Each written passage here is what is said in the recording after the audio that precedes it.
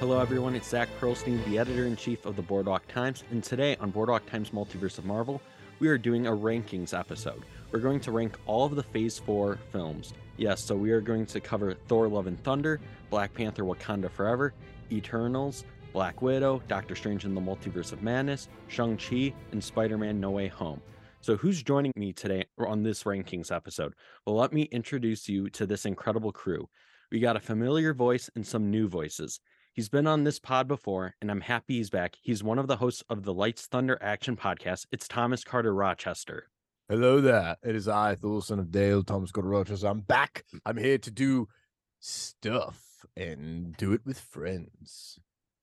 Awesome. I'm glad to have you back, Thomas. And then we got a new voice. It's his first time on this podcast. He's also a host for the Lights, Thunder Action podcast, and he's a writer at The Direct, John Ross Bradford. Hey, man. Thanks so much for having me. Yeah, I am Thomas Carter Rochester's less bearded counterpart from Lights Thunder Action. I'm super happy to be here. So thank you. You're welcome. I'm happy to have you on. And finally, we got another first timer, and he hosts the 24 Minutes of A24 podcast. It's Ethan Simi. Zach, boys, I'm so stoked to be here. I feel like I don't fit in with this group because I only have two names. I'm not, the trifecta of names. So I feel like I'm at a disadvantage. I'm so stoked to be here though, Zach. Thanks for having me. Yeah, you're welcome. I'm glad to have you on. And I feel the same way. I don't have a cool, middle name. I don't, we don't have the. It's a tough life, honestly. I know. Yeah. And I'm just so pumped and ready to rank. So let's just get this going. I think we'll go in a reverse order of how I introduced you guys. So Ethan can start, and then we'll go to JRB, then we'll go to TCR, and then back to me. I'm excited for this rankings, and I'm excited to discuss. Are we ready? Yeah. So ready. I'm ready. Ethan, what film are you ranking 7th? Okay, so I don't know if I'm coming in with a hot take or not. This is the pressure of being like number one to rank the worst spot. So I'm really curious how this is going to set the tone. But I've got to stay true to my heart, and I am going with Thor: Love and Thunder for number 7. JRB, I think you think differently. I don't know how you guys feel. Anyway, Ethan, I'll let you finish. We may or may not be on the exact same page here. Okay, I really hope I'm not. And Thomas, I love you. I hope I'm not on an island, but so I went through some of the movies last night. I didn't rewatch all of these things because of grad school and life and my podcast and all of these things, right? And a job, which really the most important thing. But I did watch certain scenes. So I put on Thor: Love and Thunder against my better judgment, because when I saw it in the theater, I was like, this is not for me. Doesn't work. The goats don't work. The tonal shifts don't work. Like, it just wasn't for me. And I was like, you know what? Maybe I'll just give it a shot and see if it really was as bad as I remember it being. And I went to a very specific scene that I knew could be some semblance of hope. And I went to the black and white scene where they go and they visit Gore, the God Butcher. And I was like, okay, actually, this is actually kind of cool. Like, this looks really good. Like, I'm loving this cast right now. This is pretty cool. And I watched it for about 30 seconds, and Gore was like, get the axe. And Thor was like, as soon as you go to a dentist. And I was like, God, like that's it for me. I'm done. I'm checked out. So basically, that's my really long way of saying, like, the biggest problem with this movie for me and why I'm putting it number 7 is because Taika went too far. Taika just got over Taika. He just ran into himself.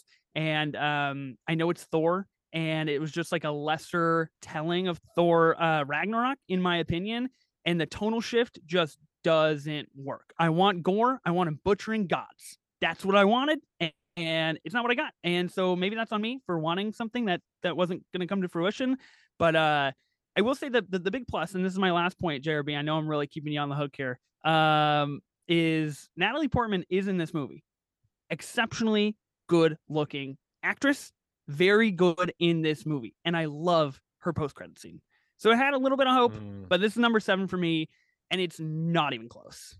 Man, yeah. Okay, so Ethan's number 7's Thor: Love and Thunder. I feel like Zach set this up on purpose because we're ramping up to a very angry Thomas, is what I imagine is going to come next. Because my number 7 is also Thor: Love and Thunder for really, I'm echoing all the same reasons. It really just from an MCU standpoint and we're looking at these as products, all the other ones are better. Like there's more thought that was put into it. There's more heart, and I feel like this one was kind of just, they wanted it to be the summer blockbuster that was going to hold them over until the next project that comes out, and it had the potential to be so much more than that. But it was working against so much, including the studio that was releasing it. They limited it to just 2 hours when there was clearly 15-20 minutes, maybe even more, that should have been in this movie to help develop these new characters that we're spending time with.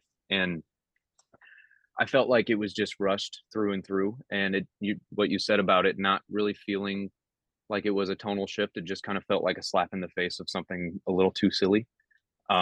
I might be, paraphrasing what you said, but that's how I feel about it.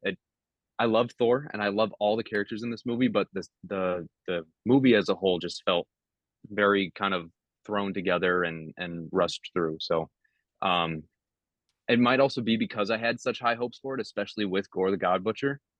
And I can see Thomas is he's just dying he's to prepping, dude. cut He's me off firing here. up. But Thor Love and Thunder, I really wanted more from it, and maybe that's why I have it so low, but it's also my number 7. You want to talk about a movie being thrown together? Let's talk about Multiverse of Madness and why it's the worst movie in all honesty. It's not the worst movie. I don't think there is comparable. Like, for me, I don't like scary. It took me till my 3rd watch to go, oh, that's what they're doing. And I went from hating it on my 1st watch to being like, all right, it's just not for me. It really isn't for me. I wish Doctor Strange were longer. I mean, obviously, I wish Thor were longer. Give me the 18-hour cut that I know exists. I'll take every joke. Release the Taika cut. Give me the Taika cut. The Taika cut. There it is. That's what I'm looking for. But Multiverse of Madness, it has bright spots, but like overall, in my opinion, it should be called, if it had a different name, I might have it higher in my ranks, and that would be the Scarlet Witch in the Multiverse of Madness, because it's not a Doctor Strange movie. And I kind of forget that while watching it. I'm just like, oh, look, the MacGuffin, Doctor Strange. Oh, look, the MacGuffin, Doctor Strange. Oh, yes, give me more Wanda, please. And it's just fast. It cuts together. I will say the pacing of it works out better than Love and Thunder, but that's just because it's a Sam Raimi gig, and he just throws so much at you. Positives, they kill all the important characters I cared about really fast in that one scene. Hey, remember John Krasinski? Well, he's spaghetti now. Enjoy that. And I do love, though, that she exploded 2 brains back to back. Like, that's how she makes that intro there. Explodes, well, leads to the explosion of Black Bolt, right? And then literally pops Reed Richards' brain like a damn piece of bubble gum. So it was very, very fun to watch that, but just like, nah, it's not for me. I'm not gonna pretend like it's terrible or like it's great. It's just not for me. It's fair. Yeah. Am I back to? Are you going, Zach? Are you gonna rank your number 7? I'm going number 7. Right, let's go. And really, it's like this film I think is underrated in a lot of ways, but it's like I had to rank this 7th because it was just not for me. And I feel like it had all the right like ingredients to be like a really good MCU film, but just didn't click for me. It's Eternals. Boo. Where's your this rage? is no good. Yeah, I knew there was gonna be some controversy here, but like I mean, there's a lot of positives, but just some of these things just didn't click all the way. I love the ending though. Thought the ending was pretty sharp. That's fair. Look, that's totally fair. I think it's interesting that Thomas, you mentioned Multiverse of Madness, and JRB, you were specific, which is a big call out point for Love and Thunder, is that it was kept under 2 hours, right? So Thor Love and Thunder was 1 hour and 59 minutes, and Multiverse of Madness was 2 hours and 6 minutes. There's literally a 7-minute difference in storytelling time, and it's really intriguing to me that Marvel, as a studio, chose to cut Taika but let Raimi just kind of like do the runtime that he wanted, even though it was a little shorter and a little over 2 hours. Like, if you gave me 7 more minutes of Gore the God Butcher, like literally, if you gave me 7 minutes of Gore the God Butcher, literally butchering gods, and then elaborating on him going kind of like his end destination at the very end, right? And his daughter, if I remember correctly, and like the entire emotional arc of him. If you gave me 7 more minutes, I think Thor: Love and Thunder is a much stronger film, and we just didn't get it. And I think it's really intriguing that like that was the hard cut point for Marvel Studios. So I don't know. Number 6, I'm actually gonna go with Doctor Strange and the Multiverse of Madness.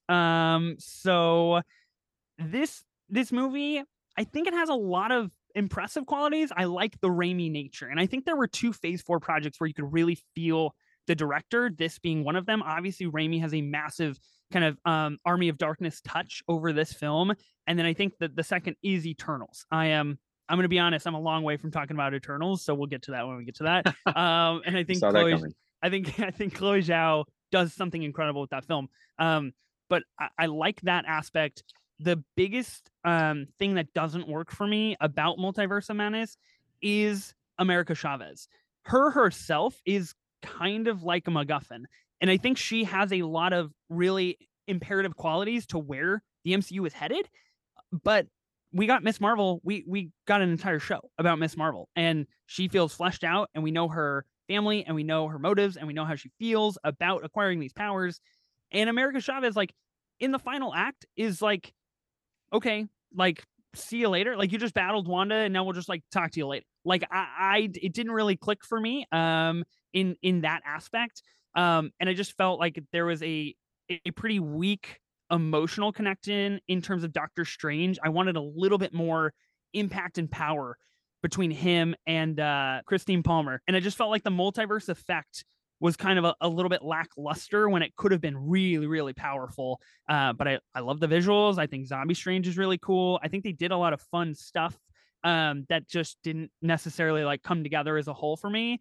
This to me is definitely more of a movie of like YouTube clips where you're like, oh, that was like a cool 4 minutes. Like I kind of want to rewatch that again. Or like that I really like the music fight scene. I thought that was really innovative. And even if some people think it's cheesy or maybe doesn't fit the pace or the tone of the film, I think it's something that Sam Raimi, that was dope. And like, I think Kevin Feige let him run with it. And that's pretty cool to me. So like rewatching that scene or something of that nature, but that is number 6 for me. Man, I just as you're going to have Eternals much later on, I'm going to be talking about Multiverse of Madness towards the end of this, and I'll have some counterpoints. This is fascinating. This could not have gone any crazier. Yeah, no, and to that point, I'll double onto it. My number 6 is going to be Eternals. God, why? Why? Let me just ask you, JRB, what did Eternals do to you? I came with notes. So good. This movie, you know how I am about runtimes. If it's too short, I'm mad. If it's too long, I'm mad. Right? You got to find that sweet spot. There's no it's like my JRB, fiance at dinner time. I'm not going to tell you where that sweet spot is. You have to figure it out. But so Eternals is a near 3-hour origin story. That's a risk in itself, right? But in my opinion, it's much worse when you feel just as lost at the end of the film as you did when it started. And that's what I feel like we had here. I'll admit, it's pretty gangster to tell an origin story and then at the end, say like, oh, all of that was a lie. And then you leave us in the darks even after that. Like, pretty gangster. I'll give it that. But let me give it a couple pros. The action was super fun. I think for the amount of characters in the movie, the characters were pretty well fleshed out. Like that's impressive that you were able to introduce almost a dozen characters and get us to get to know and even like, most of them.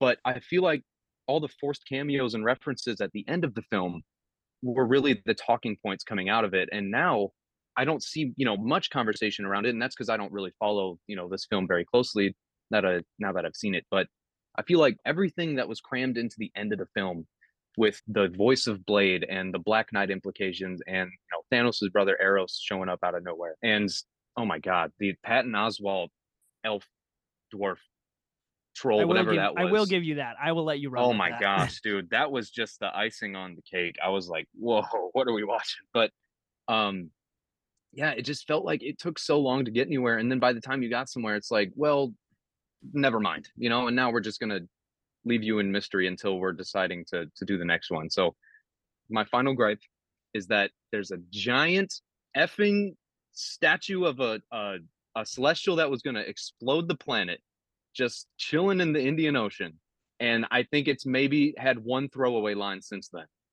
And I don't even know if it was a spoken line. I think it might have been a news ticker on a screen somewhere. So like there's so much in that movie. The scope is so grand, the scale is so large, yet you don't get the human perspective other than Black Knight, which is shown for maybe a few minutes. And we're left with, I feel like, a dozen more questions than we started with. So Eternals, I'm sure retroactively it'll get better, but for now it's really not one that I rank very high. This is a real question. I'm not trying to like stoke the fire or anything. Okay. I am genuinely curious about your take on this, or Zach or TCR, yours as well. So you mentioned the runtime, which obviously is a very key thing of Eternals. Like when it came out, that was the thing. People were like 2.5 hours. Like this is unreal. This is unheard of, right? 2 hours and 36 minutes for Eternals as an origin story. Black Panther Wakanda Forever, 2 hours and 41 minutes. It is 5 minutes longer than Eternals. However, it is not an origin story. It is a second story, a retelling, a re-entering of Wakanda and that world and that lore. When I guess you personally, JRB, if you're getting a follow-up story, are you open to like a longer runtime? Is like the origin story kind of like, hey, let's keep it a little more compact? Is that kind of how you view it? I'm just curious because they're very similar in runtime.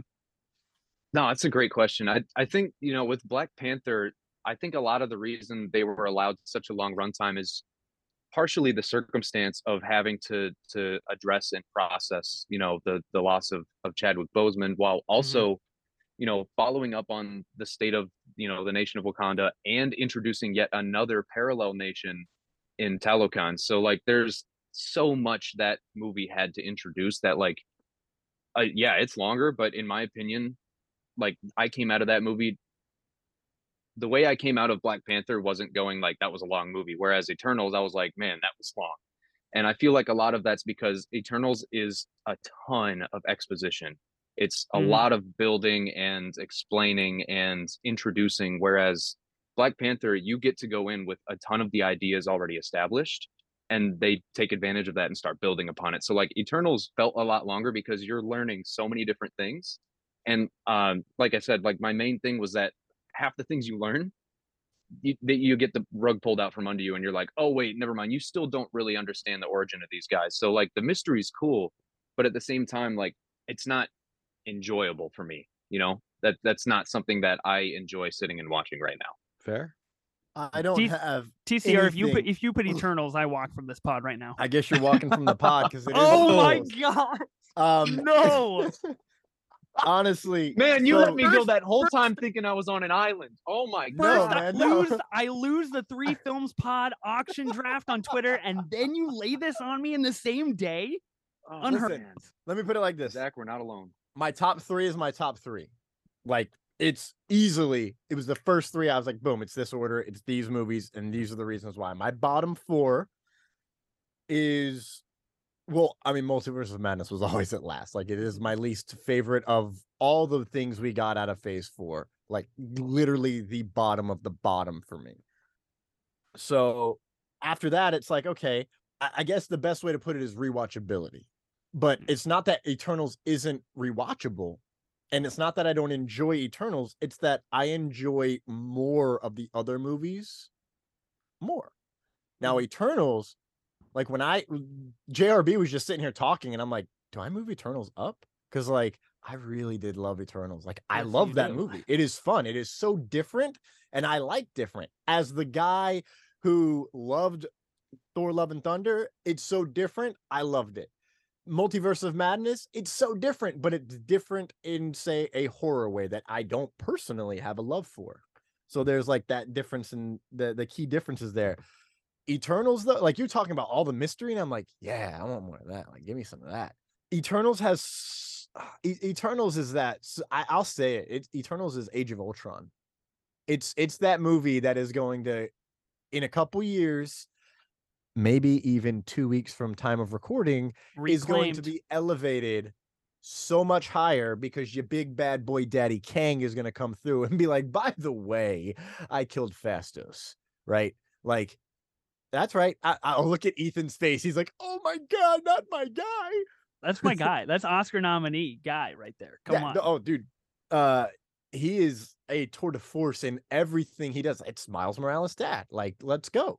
He's amazing. And the fact that they did so much in Eternals, and I sat back and let everybody have their discourse, but I'm like, you guys don't see what I see. And I see 10 years down the line of where Eternals Eternals laid down the monster universe. Eternals laid down Celestials and the space universe because of what Phastos is doing with his ability to design technology in the way he does leads to Kang and time travel.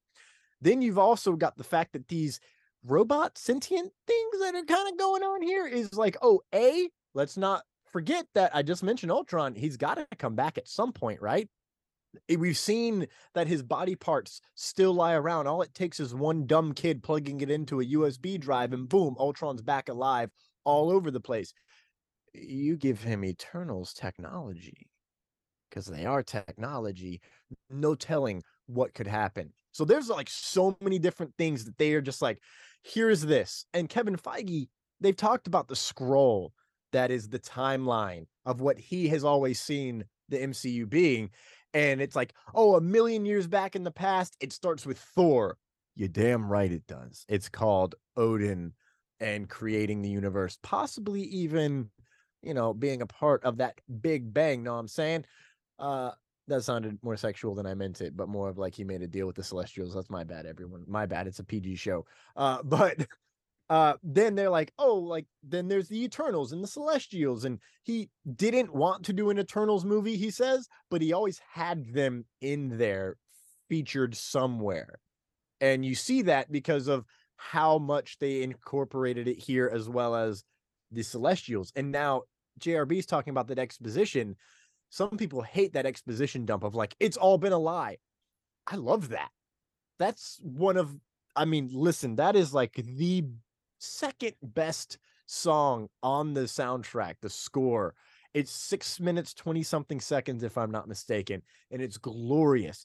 But in that, you are seeing that like, it's giving you scope of power levels.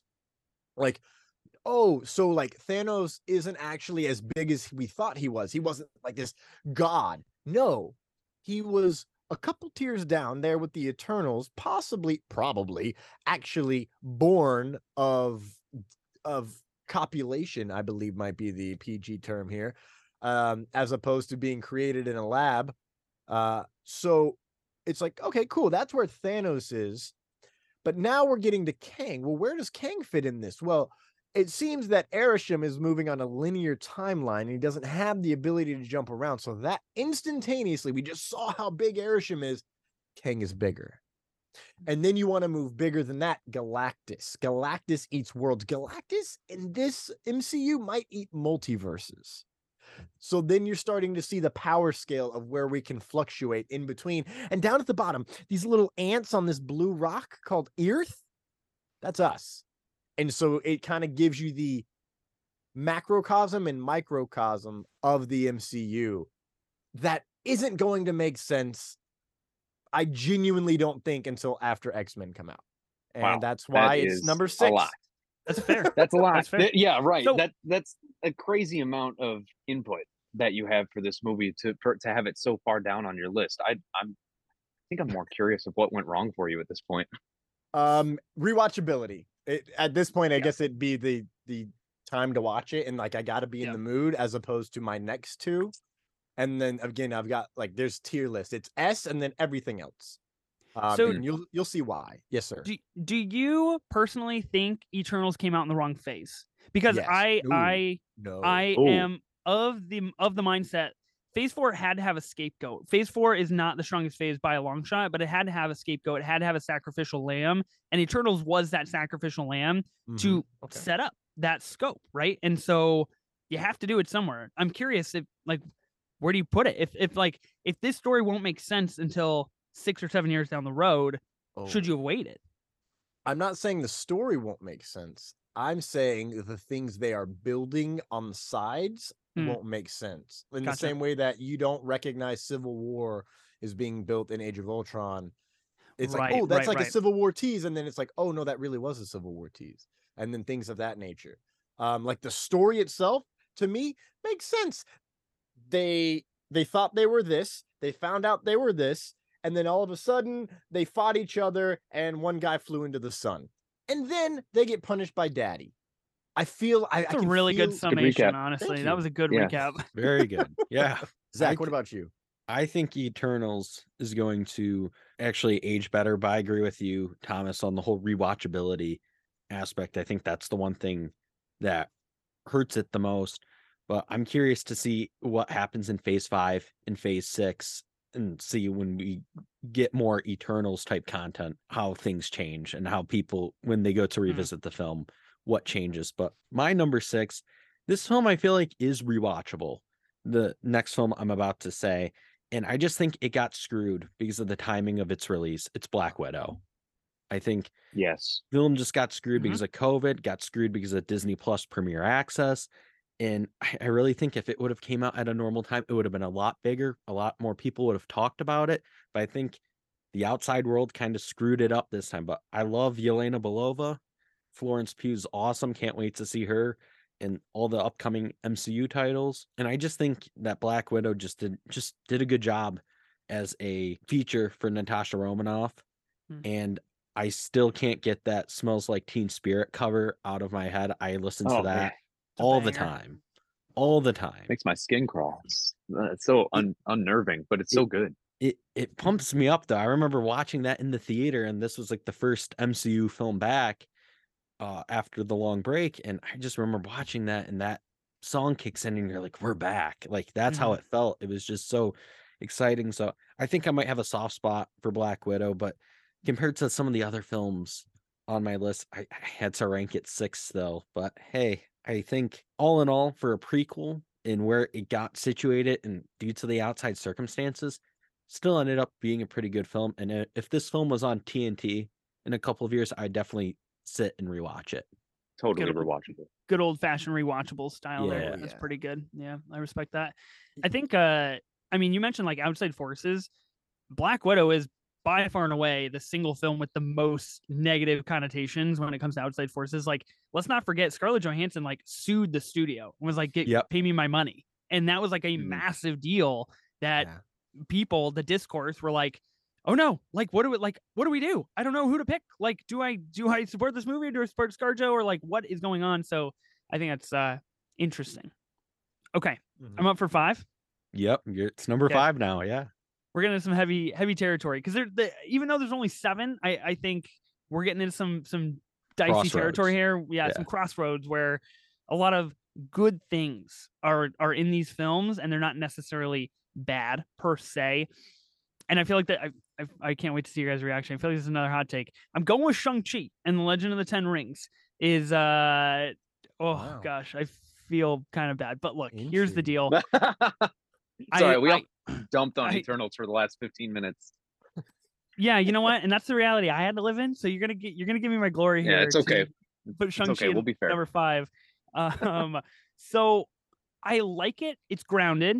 It's a new character. It's an origin story. It's a lot of fun. I think Simu Liu has the Ritz. He's got the charisma, and he is just really fun to watch on screen. I mean, I know the kind of like the nightclub-ish battle that they're doing like outside of the kind of the building, and like the scaffolding and all of that is really cool, really innovative, and I think there's a lot of pluses. Tony Leung is in this movie. Like, let's not forget, like, he is in an MCU film, and he is probably maybe one of, if not the best villain of the phase, like in terms of movies and films. He is excellent in this film, and the core theme of this being, you know, that kind of generational discourse and generational trauma, I think is always a smart way to play, especially in this situation. And I think there are a lot of pluses, but the thing that does it for me is not necessarily the entire final act, but like when we get to the big final battle, right? And we're kind of doing a lot with dragons. It is a lot of CGI, and it is Marvel just going back to their roots and saying like, we have VFX artists. Can we make some cool stuff? And it's like, yeah, it's like dragons are cool. That's pretty sweet. But like, you know what's way cooler? Seeing Simu Liu punch somebody. like with no CGI, with no VFX. Like that just is cooler to me personally. And especially that fight at the end with the 10 rings, like some incredible camera work and some really good stuff in that moment. And I just prefer that so much more to like the dragons of everything. So that huge CGI dump at the end is just like not for me. And when I think about this movie, we've been talking about rewatchability. When I think about Shang-Chi, I'm just like, man, I'm going to get to the end and I'm just like not going to have a good time because like that's just not a battle that I enjoy. You know, and that kind of like docks it for me, I think overall. I do think it has a lot of good, unique elements to the phase. And I think there's a lot of important things. And it's great introduction, obviously, for Shang-Chi and for the 10 rings, which are no doubt going to be a massive MacGuffin over the next 2 phases that are going to play a very, very crucial role in how we deal with Kang, I would assume. So, but yeah, number 5 for me, Shang-Chi. But we are getting a spinoff, which is exciting. And you know what, Destin Daniel Cretton, you do your thing, man. You make some cool stuff. Yeah, I know he's listening, so I had to personally, just let him know. It's all good. No hard sure. Yeah. Yeah, man. No, I Shang-Chi is something that we'll get into later. It's honestly, it's not that much higher on this list for me. So I get where you're coming from. It's a really solid origin story, but it's not at that level of like the MCU cream of the crop. But I think my number 5 is going to be Black Widow for the reasons that have already been mentioned. We saw, a good 60% of this movie just in the marketing. It was a movie that was marketed to us for like what felt like 2 years. It might have actually been 2 years, honestly. But it felt like we were just beating everyone over the head with the same thing. And then like with Taskmaster being what it was, that was one of my biggest selling points for that movie. And I felt like, that fell really flat for me and a lot of, the comic fans. But it's just Mission Impossible with Scarlett Johansson, and like you said, it's Isn't an that amazing awesome rewatch. though? Like Mission Yeah, Impossible, right? Yeah, we're going on like 8 and 9 movies, bro. Are you How getting many 9? You want right. 9 Black Widow watched, movies? Ethan? How many have you watched, Ethan? I've seen 1, and that's all I need to see, brother. That's all I need to know. Mission Impossible, freaking rocks, and I can't wait for Dead Reckoning Part 1. Oh, Let's man. go, Tom Cruise. I love that. I can't wait for you to watch the rest of those movies. That was just a great analogy. I had to jump in. It literally is that though. Like if you look at like just the way this movie is formatted, the way it's laid out, the plot line it follows, and even like the supporting cast, which by the way, arguably perhaps the best supporting cast in Phase 4. That's probably the movie's biggest highlight for me is the supporting cast, minus Taskmaster. But it's just Mission Impossible with ScarJo. It's fun, but it's super familiar, so it's really fun to rewatch. It's a super fun watch in general. But it does seem a little bit generic. I'm going to also say Black Widow. And I've got nothing against the movie. It is you knew everything about it. Taskmaster isn't Tony Masters. I actually really love what they did. Like they took a moniker, a name brand, right? A legacy character, if you will, with Taskmaster, and decided let's do something different. Like let's not make it Tony Masters, a former SHIELD agent, beep bop boop. Like I would have actually probably been like the generic thing that you expect from Marvel Studios. Like we've talked about certain things. Ethan expects VFX dragon fights, like and then bummer. I expect poorly executed comic, like bringing overness at times. Like we try to translate it in our own way, but like we just kind of kerfluffle it a little bit. Like Ultron, not made by Hank Pym, kind of works out though. Like I was annoyed going in that Hank Pym wasn't a part of it. The way they do it, okay, sure. Then there's some other things, usually around SHIELD, or branching out of SHIELD, where things are just like, yeah, it could have been better. In this case, they just said, forget the SHIELD, and instead, just we're gonna take Dreykov's daughter, a line in a movie, and turn it into an entire antagonist line. And I love that. I really do love that. And I love the fact that she's coming back I believe it's being called Black Widow 2, which is Thunderbolts. And I've been championing that movie for I don't know, it feels like a decade at this point. But I like Liam Crowley from comicbook.com. He calls it Bucky 8. And I love that. You know, we're going to call it Bucky 8 Thunderbolts. I'm super excited to see where these characters from this movie go in Thunderbolts. And honestly, JRB, you might be onto something with the best supporting cast. We'll see where that goes as we go through the rest of my rankings, because I think the supporting cast is solid going through. And I would say Eternals, but Eternals is like, they're all main characters. They all have main character energy. They all need their own singular spin-off movies. So the supporting cast in that is like Dane Whitman and Erisham, and that's kind of it. Shout out Dane Whitman though, because he's going to have to eventually show back up with the Ebony Blade. The Ebony Blade. Yeah. Yeah, it's gonna be wild when it finally happens. Hopefully sooner than later. Probably later than sooner. Yeah. Where are the Eternals on like the Phase 5 and 6 schedule? Are they anywhere? You know what, JRB? It doesn't even matter, man. Because I want to know. You can't leave me hanging like this, and then they're just like, maybe we'll tell you more later. Oh, you mean like Henry Cavill Superman? That's too soon. You know what I think? You know what I think is so fascinating? You guys bring this up. I feel like it's a good time to mention it. I'll definitely mention it later. But like, I feel like Marvel Phase 4 was the phase, excuse me, where Harry Styles, perfect example, where they were like, we're gonna put this guy in a contract. We're gonna toss him in the movie for 90 seconds, and we're gonna make him someone important. But we don't know if we'll ever come back to him. Like, we'll give him enough for people to be like, that was every post-credit scene in Phase 4. Exactly. And so I think on the outset of COVID, I think it was a very large paranoia as the movie industry tries to get back to what it was, that Marvel Studios would lose out on those select contracts, that people would choose more passion projects, more artistic films, more different blockbusters outside of Marvel Studios, that they needed to lock these people down for a potential reoccurrence in the future. And I don't think it's very good. We'll see how it plays out. But anyway, not to get too far off on a tangent, but I always think that's a very interesting thing that Marvel Studios has done as of late. Yeah. Every time you mention Eternals, man, Ethan's going to come back swinging. It's okay. I always got something to say. When he gets to his number 2 film, we're going to hear everything we need to hear about it.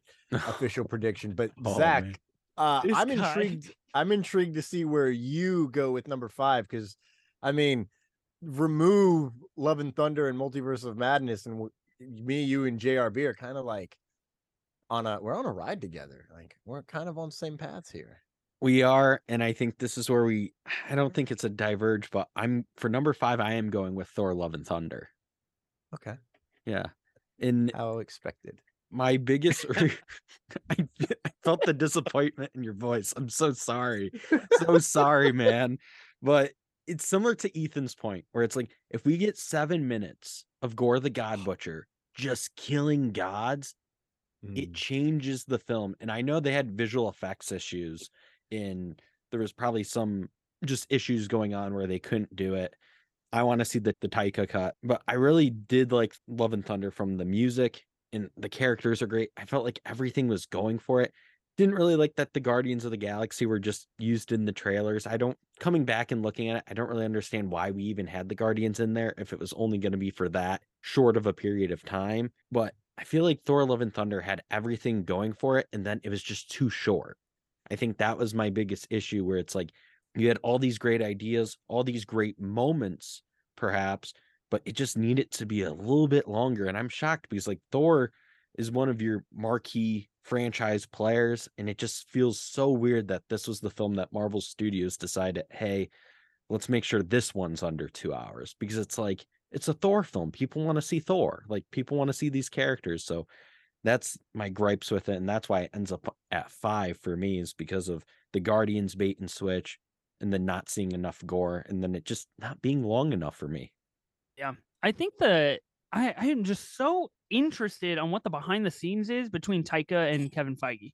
Like, I just don't. Me too. I just want to know what that relationship is like, because Thor: Love and Thunder is your summer blockbuster. You know that's coming out. So I don't know at what point in the creation of this project you have that conversation. You're like, look, you got to put 25 minutes on the cutting room floor. Like, that just doesn't make sense to me. Wouldn't you start out with that? When you be like, look, we're shooting for 159. here's what we're trying to do, here's where we want the box office. Like, I just don't understand. Which I don't know. I don't know if we'll ever understand. So I'm curious. I think On that topic specifically, I want to remind everybody Chapek was involved. Like was king at that point. Yeah. And after it was, if I'm not mistaken, it was Eternals, Multiverse of Madness, Love and Thunder was the sequence of films, right? Yeah. Followed up a full year later with Wakanda Forever. Well, we've got this really long film and this really long film. We need to cut these down in the middle. I don't think we're going to be able to put butts in seats. Very Chapek move. Yeah. I'm looking at you, Pixar. Pixar, are you there? Are you alive? Did Chapek kill you? Probably. Yeah, because he made some sketchy decisions. And I feel like that would be more of a Disney motif, right? Because we've heard from Multiverse of Madness, which I see is still not on the list for two people here, that it was way crazier than we actually got, and Michael Waldron toned it down and made it more palatable. Yeah, as I've understood it. That's the thing with Multiverse of Madness. You had Michael Waldron, the guy from Loki, right? Like he knows how to write, and he can write characters very, very well. And I just think Phase 4 really speaks to an issue again of top-down management, of not letting director, and this is a moot point at this point, because everybody talks about it all the time, but like, it's the machine, right? You put someone like Ryan Coogler in the machine, and you're still gonna get the machine. And I'll talk about that when I talk about Black Panther, but it's like you can never escape what the studio is really overriding you to do.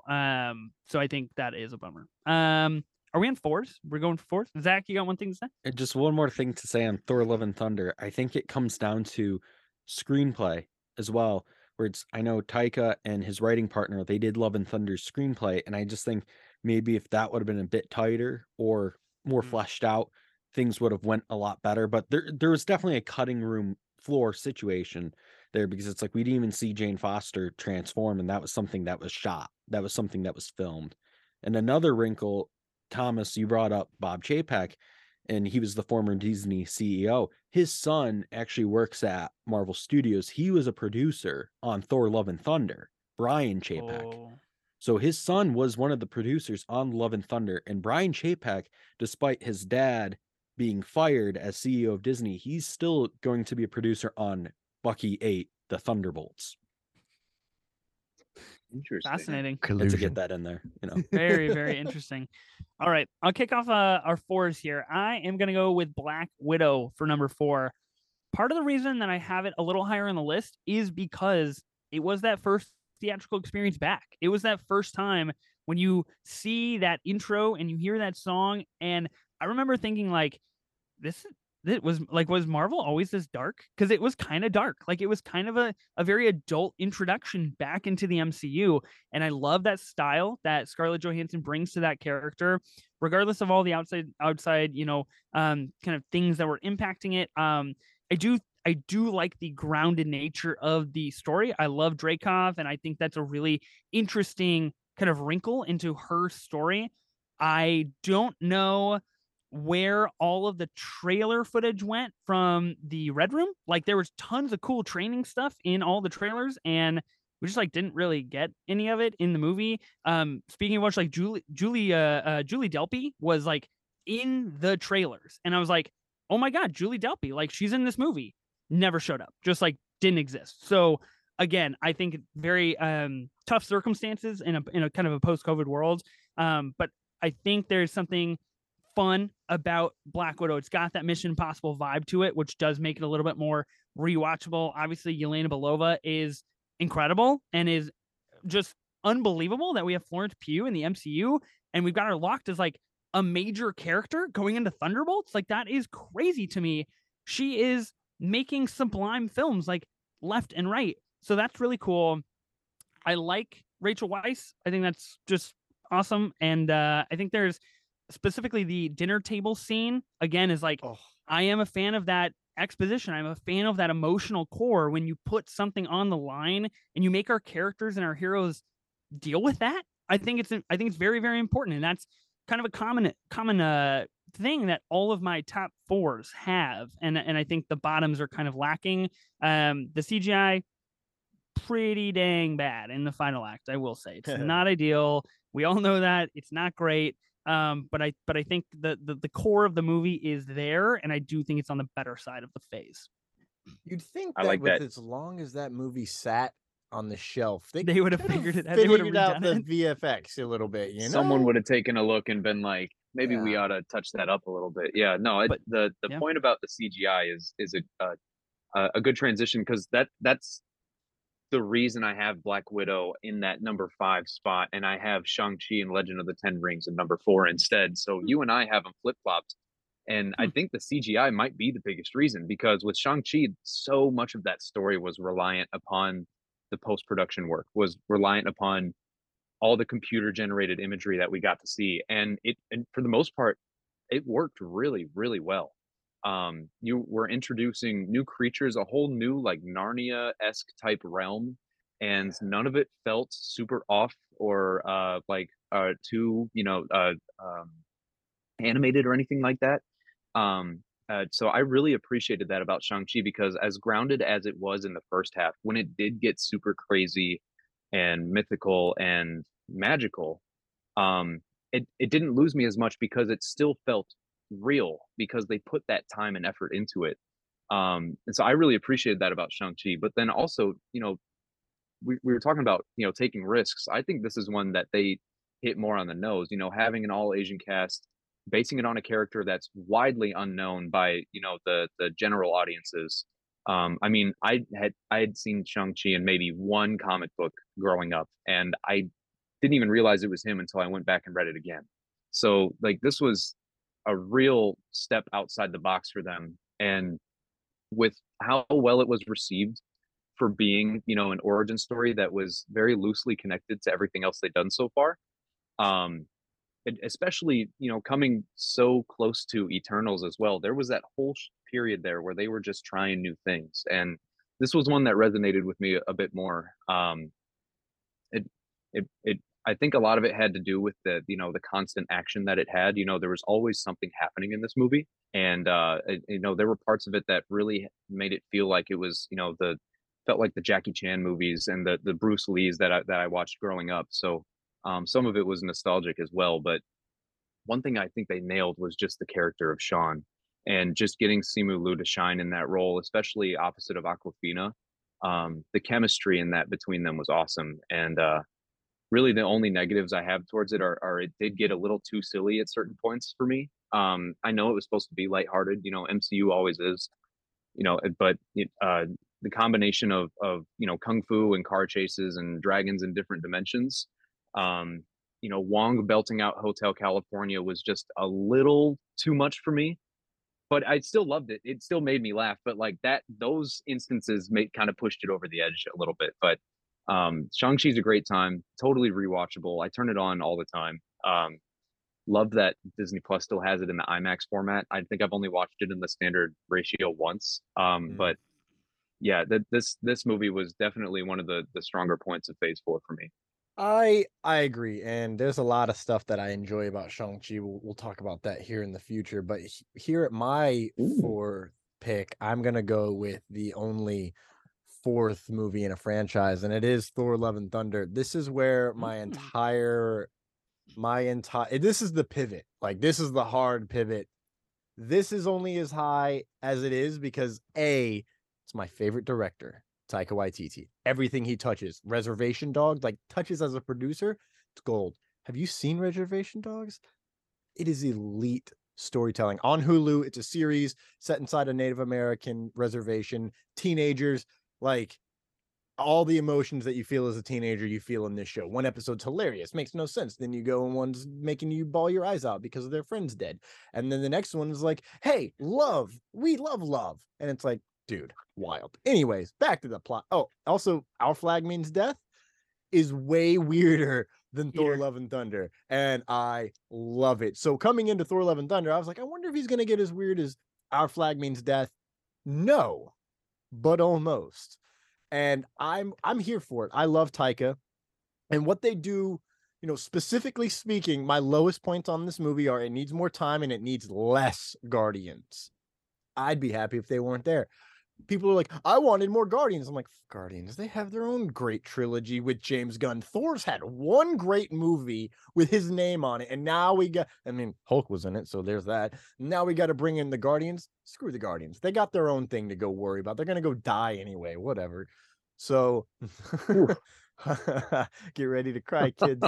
But with Thor, what they do with, Odin's son specifically, where you guys are like, oh, a lot of people complain. It's too jokey. Why would Thor be like this? Beep, bop, boop. I'm a robot. Well, some people like to feel their emotions and like to go through it. And other people, Thor, myself, tend to bury it. And we saw what he did, in the 5-year gap. He drank and ate his feelings. Mm-hmm. Then he saw his mom and he remembered, I'm worthy. So now his entire worth as a human being, well, as a being in general, is to save people, to save the world, to help people. That's all he has. He has nothing in his life. And so he keeps people at arm's length, as he says, but that is genuinely because he's so afraid to lose anybody. He also totally has a thing for Star-Lord. I'm just going to say that here and now. That's the Taika coming in. But he, he's got everyone at arm's length, and the entire plot for Thor, the character arc for Thor in this movie, is to open up your heart and actually let someone in. And that's through the guise of Jane Foster.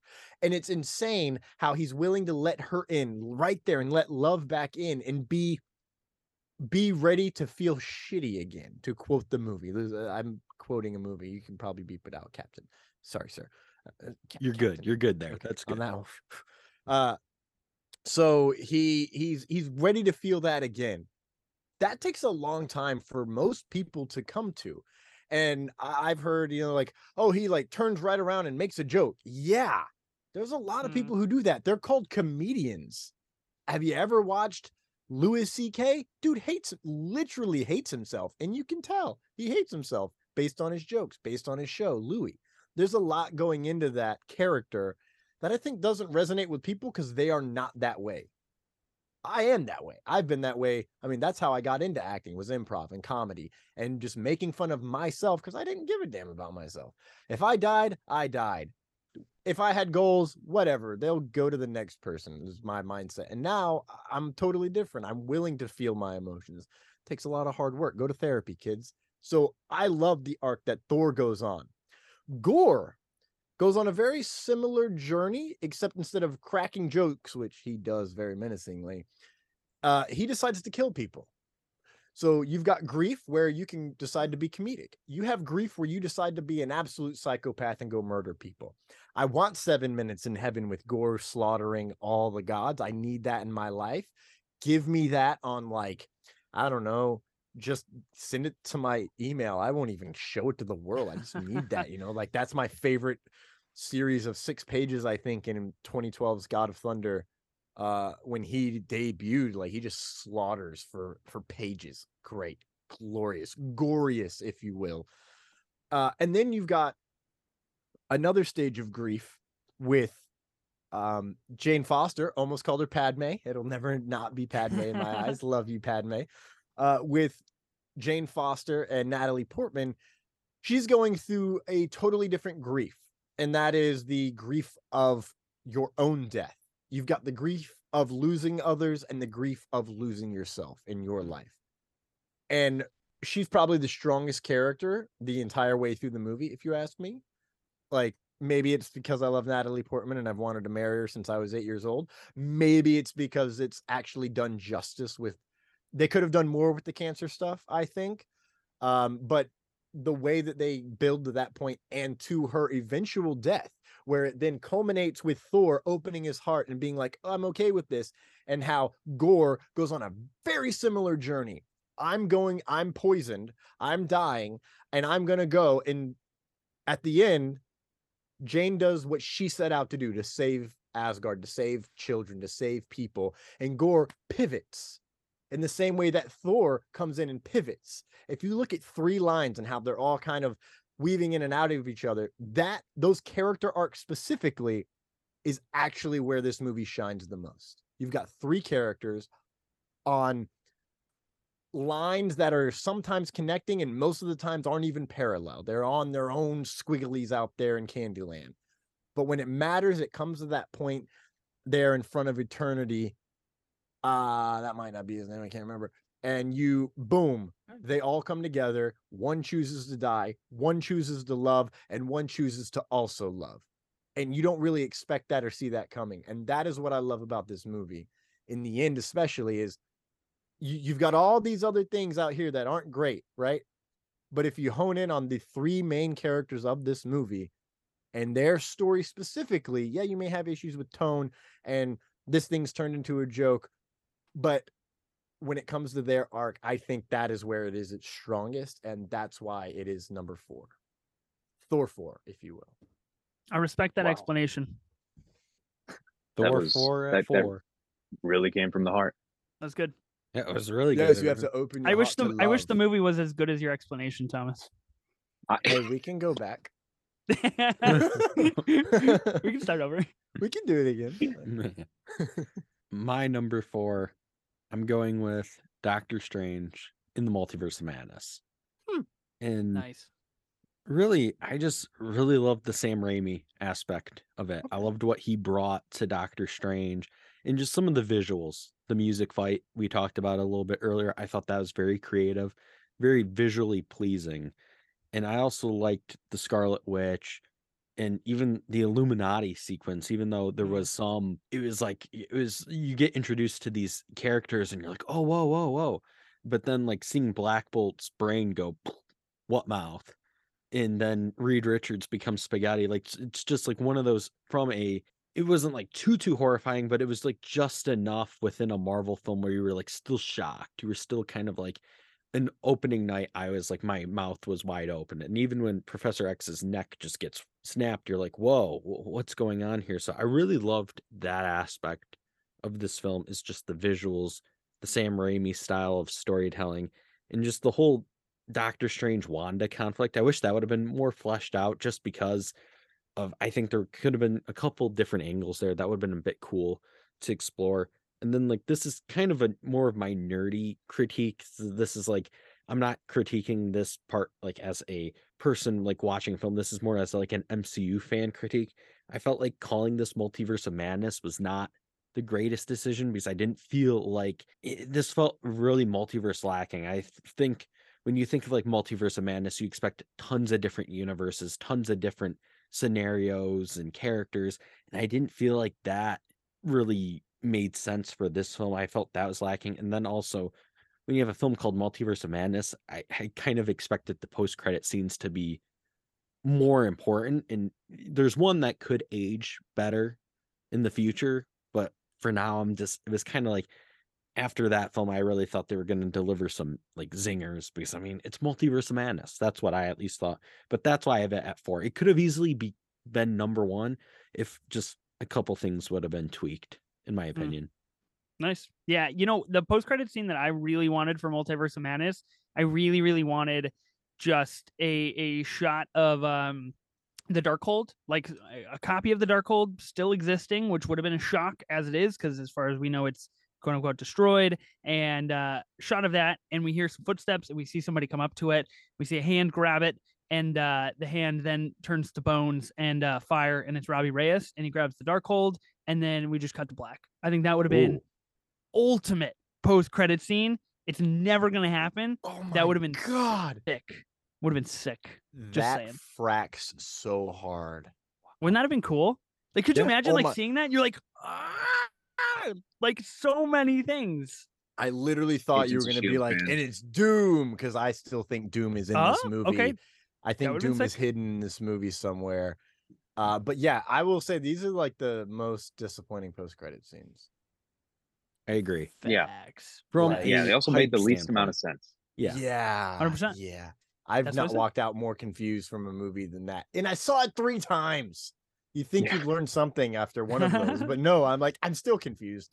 Why does he have the eye? Why is he totally not hitting on Clea right away? Like, that's the weirdest part. Dude, yeah, that makes no sense. You want to talk about suspension of disbelief? Come on, Let's come on, get real. He's like, who are you? He should be like, hi, I'm Doctor Strange. Hello, I'm Stephen Strange. All right, that brings me to number 3. Now we're in the hot seat with the 3s and the 2s and the 1s. I am gonna go with Black Panther: Wakanda Forever for my number 3 spot. I like what they did with it. I think they did a pretty astounding job considering the circumstances with Chadwick Boseman and everything that they had to do with the story. I think this probably has the most, maybe not coherent, but the most satisfying final act of the movies that I have listed so far. And I think there's a lot of good things that they do for the story and for Wakanda as a nation. I love the introduction of Riri Williams. I think it worked better than the introduction of America Chavez.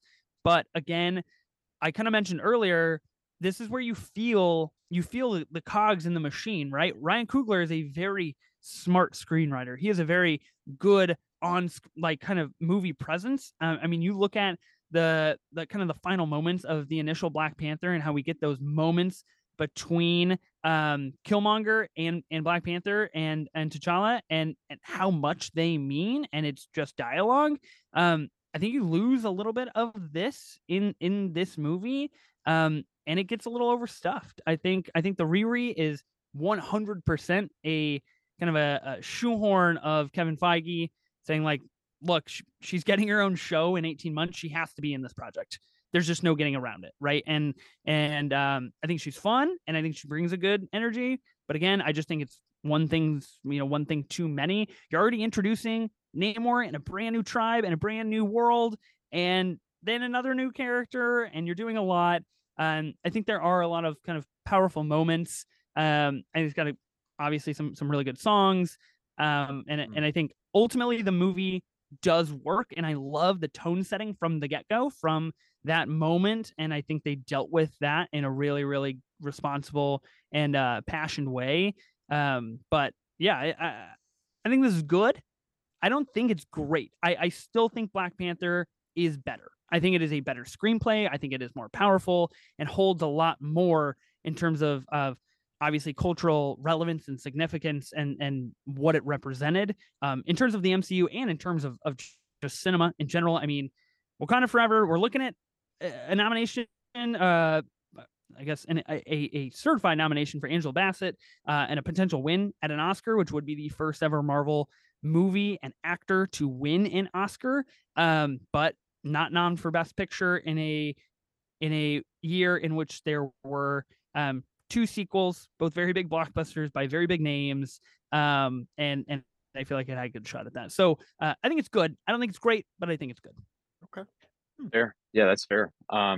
Black Panther Wakanda Forever is not one that I'll be talking about yet, but I am going to be coming back to Doctor Strange in the Multiverse of Madness for my number 3 spot. I know right away, and I knew going in that this movie would probably hit me in a way that I would like it more than most people, but it was so creative, and it was so daring, and not only does it have one of my favorite MCU cameos in John Krasinski as Reed Richards, like that is the definition of like fan service, but it works because Marvel in this instance knew what fans wanted, and even if it's not for the long term, which it seems like it won't be, John Krasinski is Mr. Fantastic. It's so cool that we got that little snippet just so we could have it, like it's amazing that they were able to find a way to work that in there. But back to like the creativity and the reason I have this as high as it is also the reason why I enjoy movies like Iron Man 2 so much. And it's because of that main plot line of you are your own worst enemy. And throughout this entire movie, Stephen Strange is on this quest to find happiness without even realizing it. And what does he keep running into?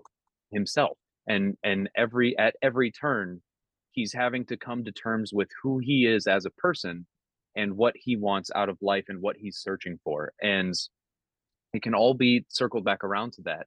And I thought that was capped off so nicely in the third act because we did get the focus on Wanda. And we got, things to come full circle there with her in the Darkhold. But also with Steven, like he comes across this variant of himself who literally specializes in killing the lesser variants of Doctor Strange, where he says, he's like, I've killed, hundreds, if not, I don't remember the quantity, but he's like, I've killed so many Doctor Stranges, like I'm basically the most powerful one. And Steven had to come up with a way to beat him in that moment that this variant had never encountered before. And he takes sheet music and starts pelting him with it. Like to have the innovation and the creativity in that moment to think of that is so unique and something I really enjoyed. And the camera work that came along with it really kept you on your toes, which is something that all the other movies I've listed so far really didn't even hold a candle to, except maybe Thor: Love and Thunder with some of the lighting that they did. But Multiverse of Madness, the only downsides I have for it is that it suffered from that fast pace of the Phase 4, where it did kind of get cut down a little bit. I think another 10 minutes or so, like Ethan said, just going into America Chavez a little more would have helped it immensely, because you would have been more invested in trying to save that character, which is the main motivation. But I definitely don't view her as a MacGuffin. I actually see her as Kang's worst nightmare. Like, I think she's going to be a huge problem. I think her being in Kamar-Taj is going to have huge implications going forward. So I do think they are setting her up to be a big player, but I can totally see why people, don't necessarily walk away with that thought. And then, the final thing I'll say is that, like, the third act and the story in general, it does feel rather contained for being a multiverse story, but like when following America through it and seeing the sequence of events and then following Doctor Strange's arc through it, I think it does lay out a very like cohesive multiverse story that makes sense for an MCU character that we're trying to follow. I like the way you explained that better than the movie did. For sure. Because yeah, go ahead. Like I recognize the Doctor Strange story right away. Like, and I love you are your own worst enemy. And by the end, he goes, "Oh, I'm not the key to solving this problem. She is. Should have had a V8." And it's like, okay, cool. Finally, you had to literally be a dead version of you being a zombie, missing half your jaw. Great. When it comes to America Chavez might be like one of my favorite parts of this movie. Yeah, she's the MacGuffin, but they do just that one scene of explaining A, her powers, and B, like how it happened the first time. And also you find out that she'll never get to go back to her universe because she doesn't know how to find it right now. We're gonna toss that down to Secret Wars though, and we'll come back to that in 2 years. But like, and that's all I needed to actually, I mean, outside of like, oh, like a teenager is obviously being chased and being killed, whatever.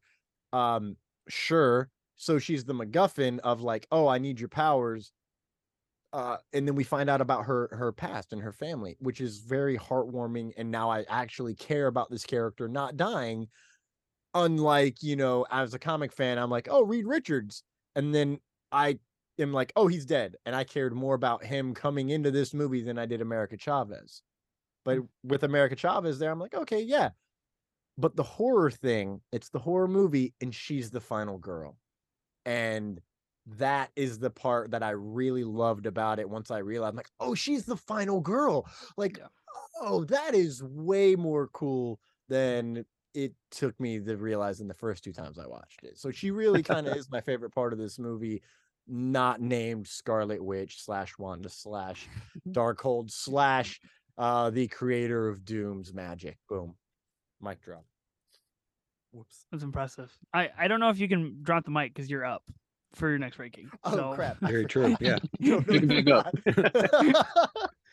So going from a movie that's very crazy and wild and multiversal, and then in the final act is just like really tight and really personal, we're gonna do the opposite and go Shang-Chi here for my number 3. I have no qualms with the final act other than I wish we had more dragons. It's weird that final. This is madness. No, this is Talo. We got there. It took me a second. There you go. You nailed it. I almost said nice. Chun-Li.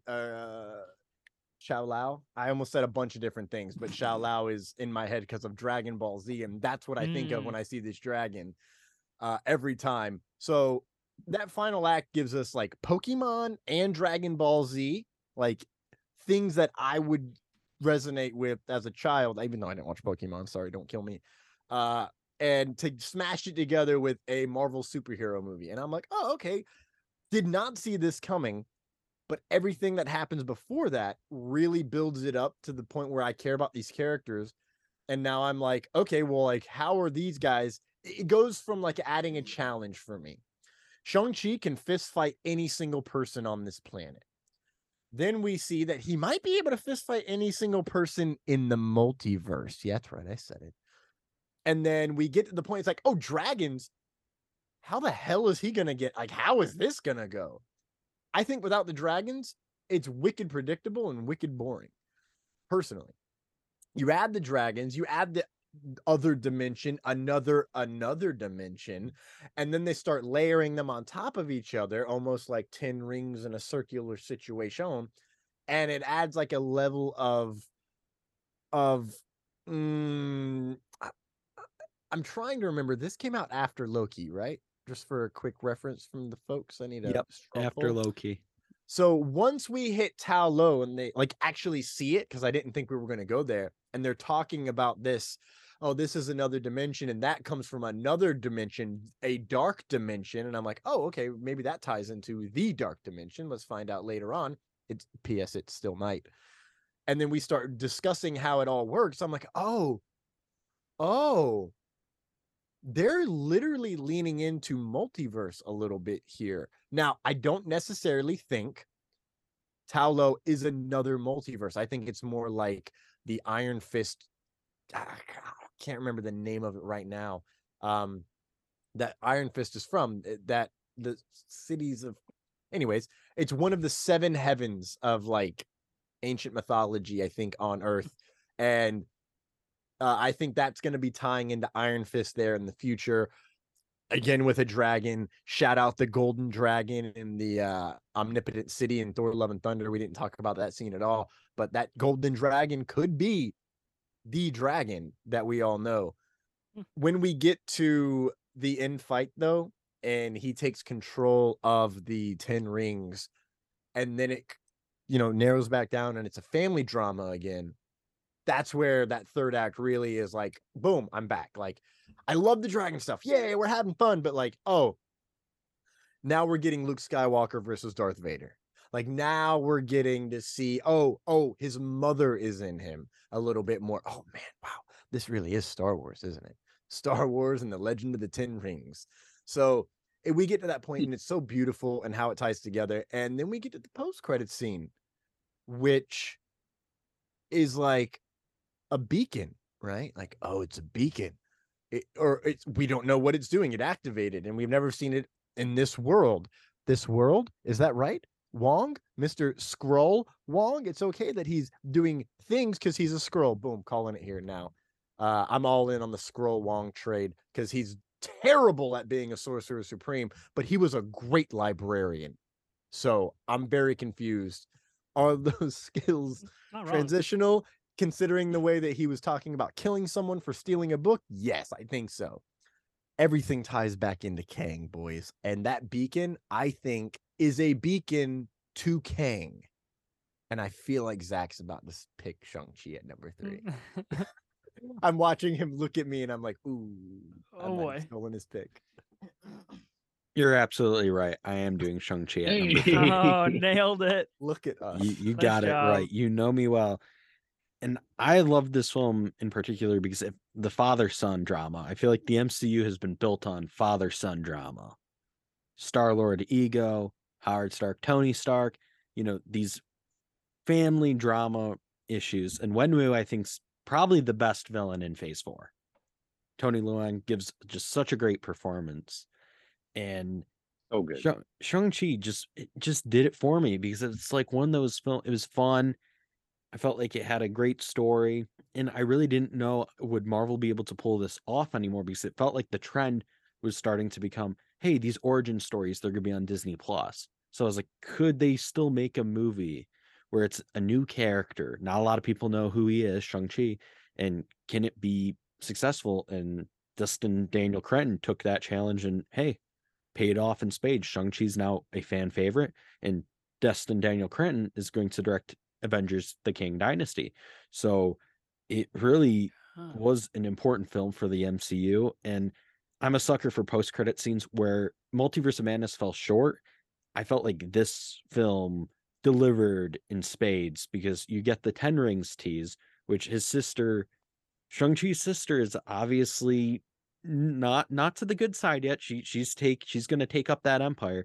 And then the final scene with the beacon, and where is that signal going to, which it probably is Kang. That seems like that's gonna be his technology. But I just love that they kind of gave that, confirmation that the Avengers are still in contact together, because that was one of my lingering questions after Endgame. It was like Phase 4, because they were like resetting the table. There was parts in Phase 4 where I'm like, okay, this doesn't make sense. They just went through the Battle of Earth and none of them were like in contact with each other. And that's where I loved that the Shang-Chi post-credit scene did confirm there is contact still. And this could end up being a super important post-credit scene down the line, because this could have been our first real glimpse at the contact of Kang, and could come tying all the way right back around once we get to watch that film. Can I extrapolate off what you just said on this post-credit scene really fast? Yeah, because my favorite part of this post-credit scene, is it my favorite post-credit scene? It's like a coin flip at this point. It kind of is. You have Earthbound Man, and that is Bruce Banner with the thing on his arm. He's still just little old Brucey Bruce. Shout out She-Hulk for teaching us what that was. And then you've got Carol, who's in charge of space, like the galaxy, the universe outside of terrestrial Earth. And then Wong, who's the magic. He's the Sorcerer Supreme. And I'm trying to think, did we know he was Sorcerer Supreme at this point? I don't think we did. No, I don't think we did. Yeah. Not at this point. Yeah, at this point, he's the Sorcerer Supreme, and he's in charge of magic. And then we're like, you think like, oh, he's in charge of the multiverse, right? Like, because that's what they do. They travel the multiverse. And you'd think now, like, as Sorcerer Supreme, he would be in charge of that. And then we see later on he is Sorcerer Supreme, and we go back and watch that post-credit scene again. He sounds really unsure of what's going on. The Sorcerer Supreme before, the Elder, I don't remember her name, Tilda Swinton, she's the one who's like, who are you in this vast multiverse? She knew about it. Mm-hmm. That leads me to think that Wong, is a Skrull. He's an impostor.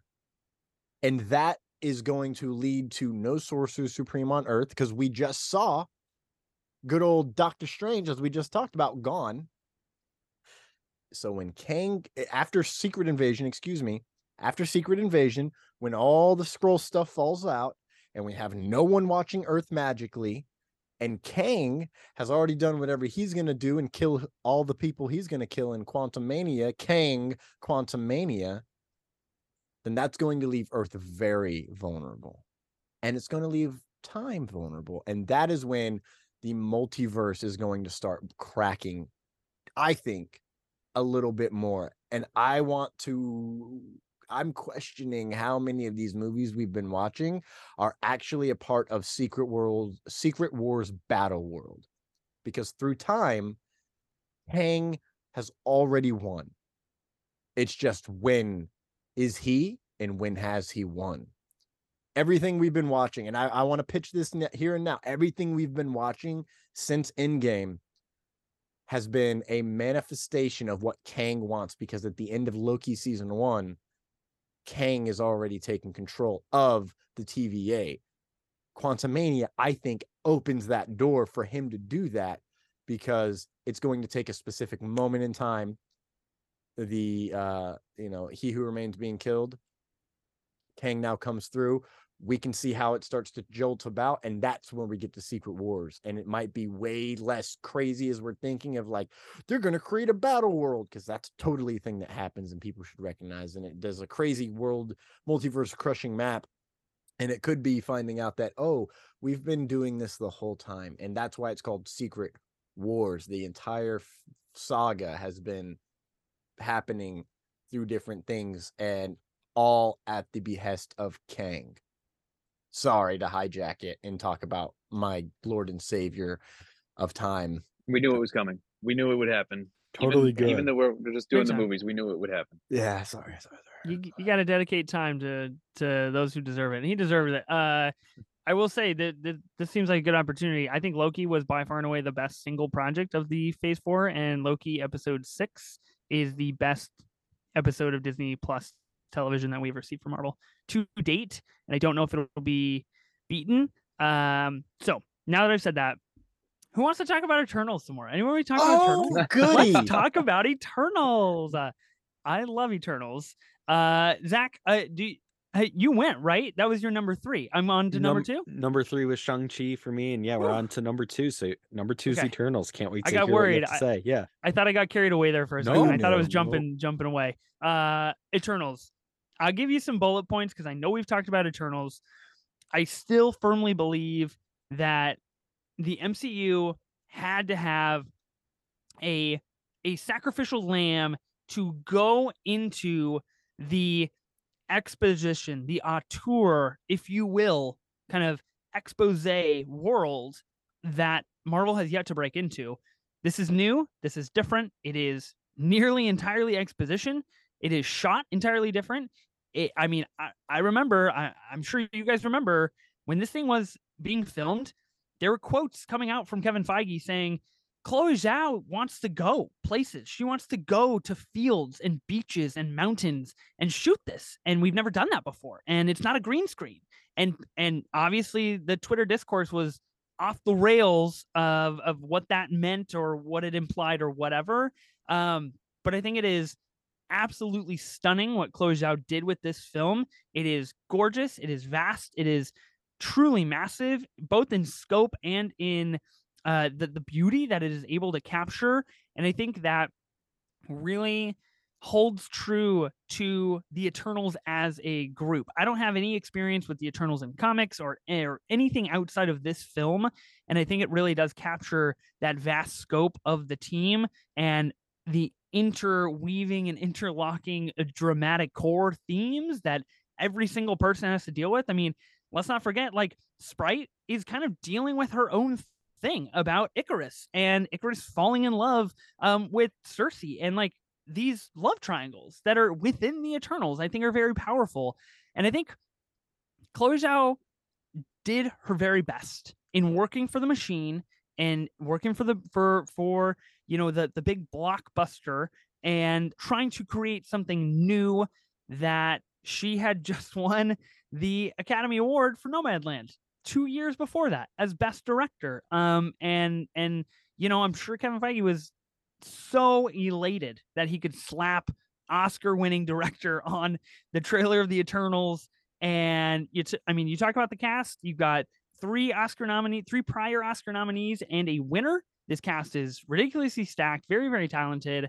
And although not everything works, I think the story is too big for its own good. I do think it is lengthy. I do think that it kind of falls under that Marvel umbrella in the final 20 minutes. You get the CGI, you get the big things, you get the core comic elements that you always have to come back to for some reason or another. But I personally, my movie watching style and my consumption preference is this. It is exposition. It is core themes that are expressed and dealt with and talked about, and consequences for all of our heroes. And I think that is when Marvel shines the brightest to me, is that when we have real consequences and we really have to deal with them. And I know we're getting ready to talk about that, I would assume, with our number ones. I guess we'll see what we all end up picking. But I think this fundamentally changed what was possible in the MCU. And I don't think we've seen the last of two things, the last of this type of a scale and this type of a storytelling. And I don't think we've seen the last of Kevin Feige trying to break into that mainstream director field, trying to grab somebody that has an Oscar nom, that has an Academy Award, that has a massive name outside of Taika or James Gunn, right? I mean, I think they're really hurting right now in that world of trying to find somebody that wants to work for the machine, that wants to work on a project where they know stuff's going to end up on the cutting room floor. They're going to have to sacrifice a lot story-wise. They're going to have to stick to comics. They're going to have to stick to a very tight timeline or budget or whatever Kevin Feige needs and wants. And I think that's Marvel has put themselves in a really tight spot. So I think they got Chloe Zhao at a good time. I could talk about Eternals for a long time. And I had an Eternals pod back when I had my 15 minutes of Marvel podcast. We did an entire like 2-hour Eternals pod for my Patreon members. And it was sick. Eternals rips. I'm just going to say that. I watched like the first 35 minutes again last night and I was like, this score is incredible. This is awesome. Like I just had a great time. I love Eternals. I want more of that content moving forward. And the score, yeah, that's something we really haven't mentioned yet tonight, but like the score of Eternals especially was definitely a strong suit. Yep. Best score. Man, yeah, best Is score. it, That's a tough question. It's a good. Do you think Eternals had the best score? It's a great score. It I don't know if it's is the best. It's to me it's down between two from Phase 4 film, I should say, because Loki wins. Loki had the best soundtrack. Loki had the best soundtrack. It's definitely Loki, but I was sticking to our parameters for this one here. Nice. Well, we'll go to my number 2 now. Did you want to move Eternals to your number 2 slot and like make some changes based on what you've heard, or you're gonna yeah, you know what? Yeah, it's a little bit too far down on my list to move it up at this point, but no, my number 2 is going to be Wakanda Forever. This movie is in every sense an MCU blockbuster. It has all of the right elements. It has the right story beats, the right character development and motivation. It is very similar in a sense to the first Black Panther, but I really appreciate that about it. And I think a lot of that's because every aspect of this movie, there are traces and hints and references to Chadwick and his life and his legacy. And although the arc does seem similar to his, I think that was done purposefully to show that he's still living on through this Black Panther mantle, through the legacy of the character in the MCU as it moves forward. I've never seen a movie that so tastefully let go of the past while also still introducing so many new fun ideas. It was so well crafted and so respectfully done that I couldn't believe that we were processing and mourning the loss of Chadwick at the same time as getting to meet Riri Williams and finding out that Val was married to Martin Freeman's character Everett Ross. Like totally unnecessary, but very, very cool. Right? Like, I thought that was great. You know, super fun. Yeah, super fun. Wow. Like I cannot. I love their tension they had together. I had their little. It was great. Their little spats that they had. I thought were hilarious. I was waiting for JLD to make an impact for me personally in the MCU because it's been cool to see her, but I really haven't understood what she's bringing to the table yet. And here you really felt that fleshed out, and that's the other really strong point of this movie. While all of the Black Panther story is great, and we have so much strong emotional raw development from that side of it, from every cast member that was involved. The best thing that I think it did for the MCU was give finally some real world perspective. We saw the conversations they had at NATO when Angela Bassett's Queen Ramonda, she walks out those French mercenaries and said, here you go. Here's your guys. Here's what you tried to do. I foiled it and I'm exposing you in front of the world and I'm not going to do anything about it. That was so powerful, but it showed where the world's at. And it's a super real take. That is how we would react if something like Wakanda existed, is we would try to attack it and take it for ourselves, just like we've done with everything else. And I really love that, you know, one of my biggest gripes with Eternals is that the scope and the scale of it every part about it is supposed to scream, you know, doomsday and devastation, and you don't get that from the human perspective.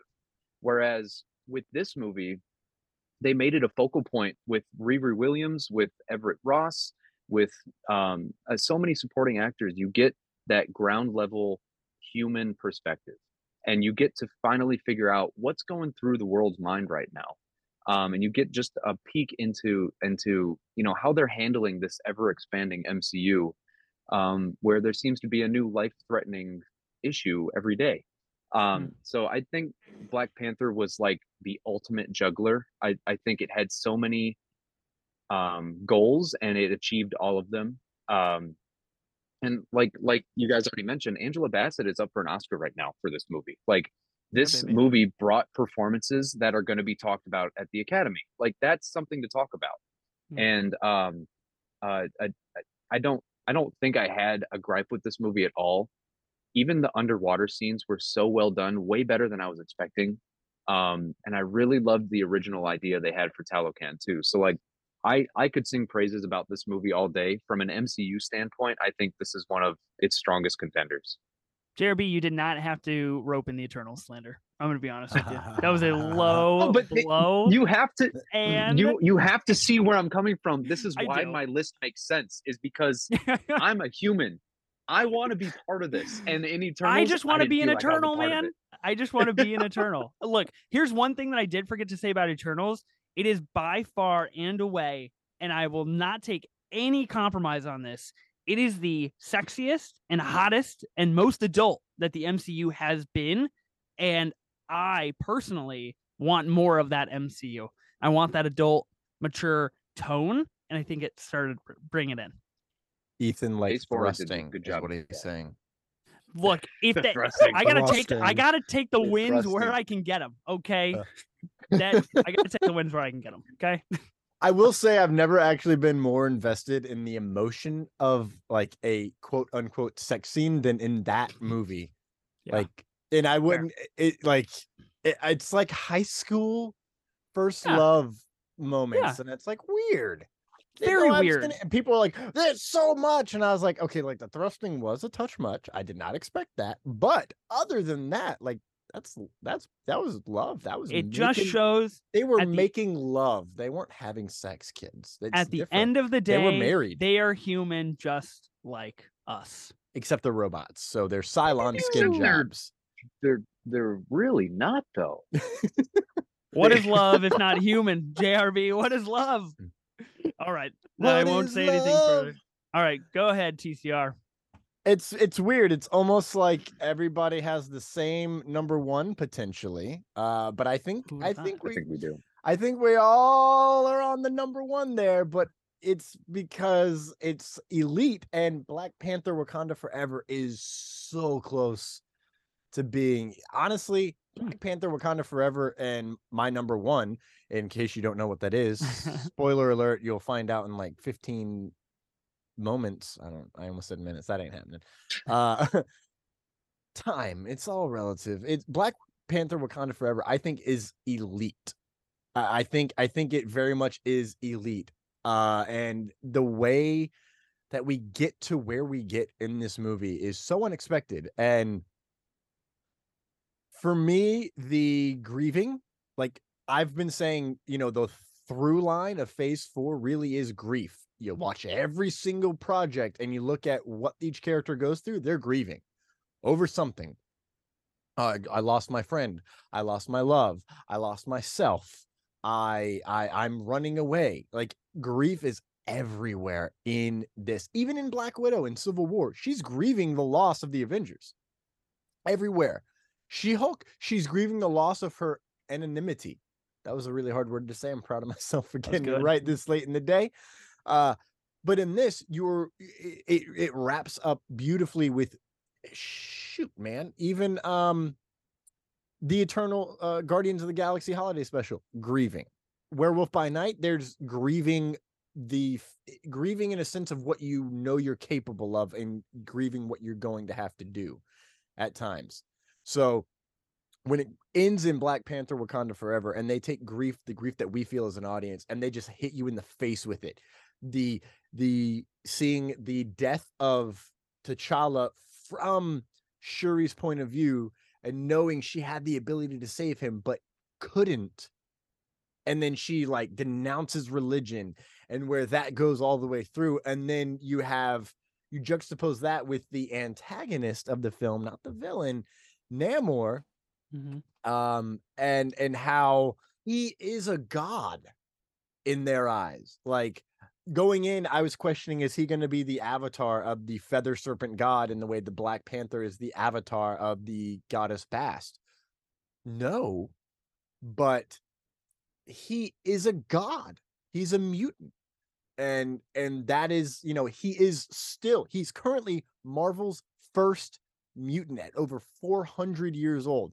I love that. I needed that specific subtle drop in there that he is the Marvel's first mutant.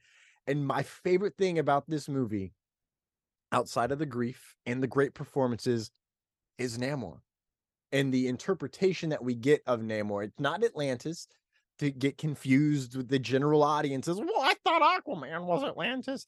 That is old people. I don't know why I think they're the only ones who can't get this, but why is he?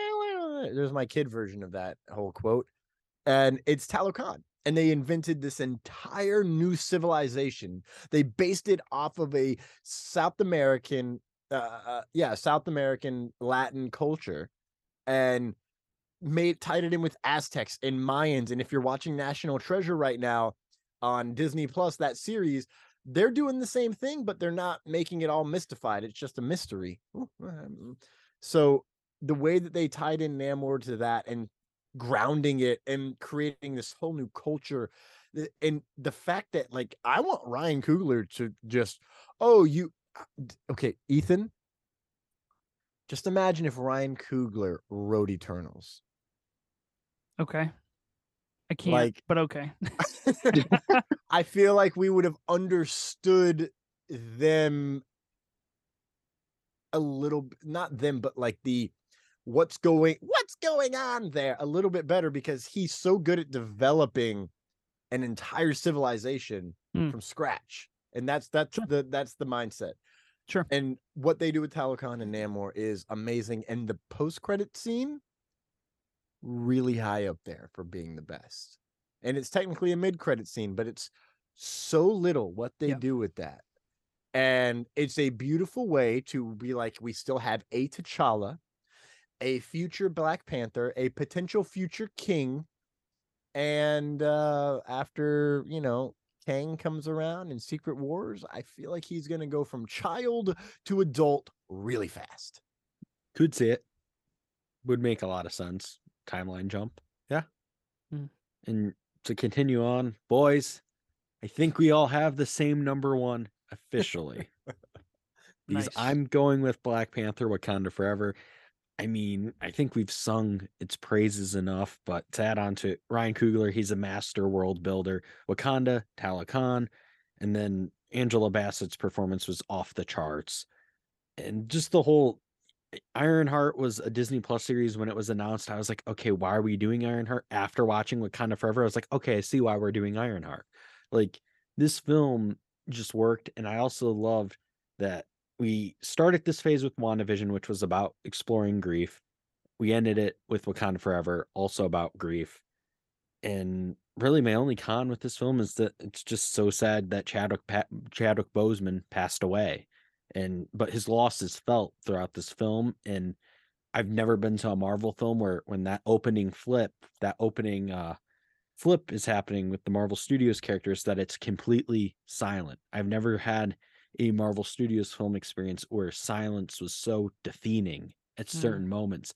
It was just like paying respect to who we lost. And I feel like that's the power behind this film. And I'm going to take the word out of TCR's playbook. It was elite. I'll leave it at that. The silence was crazy. I mean, multiple times, just not even like, even in Endgame and Infinity War, like when people were disappearing, like that's the level of silence. And it happened multiple times in Wakanda Forever. Masterful storytelling by Ryan Coogler, and that he dug deep.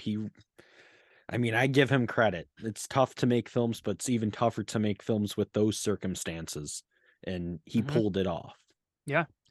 Okay. Do I get to lead us on the number one journey here? Do I get to kick us off? Yeah, of course. This is going to be so much fun. Yeah. I think it's a round table now, baby. Round table this? Yeah. I think we're just having a good time talking about Spider-Man No Way Home. Easily, by far and away, the best Phase 4 project. look, I was rewatching it last night, and I was a couple beers deep, and I was editing my podcast, and I had Spider-Man on, and I was texting my co-host of my show. I was like, look, is this top 3 MCU? Like I said, is this better than Endgame? Because I think you could make an argument that it possesses what it needs to be that powerful. I know you guys are all going to talk about it as well. I won't keep us here forever talking about this movie. There's one specific thing that I want to talk about and call out, and I've been singing these praises since I saw it in the theater the first and the second time, and I rewatched it last night, and I didn't rewatch all of it, but I wanted to. Like, I just didn't want to turn it off, and still impresses me how incredibly well they pulled off the Spider-Man. Like, bringing Andrew and Toby in is like, I know it pulls at our heartstrings because it's full of nostalgia, and you know, I grew up with Toby, and other people grew up with Andrew, and like, it's the culmination of a lot of things.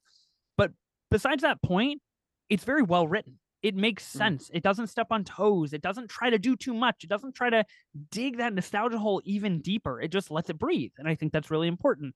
The one scene that I want to say is the first time we get a conversation between all 3 of our Spider-Mans.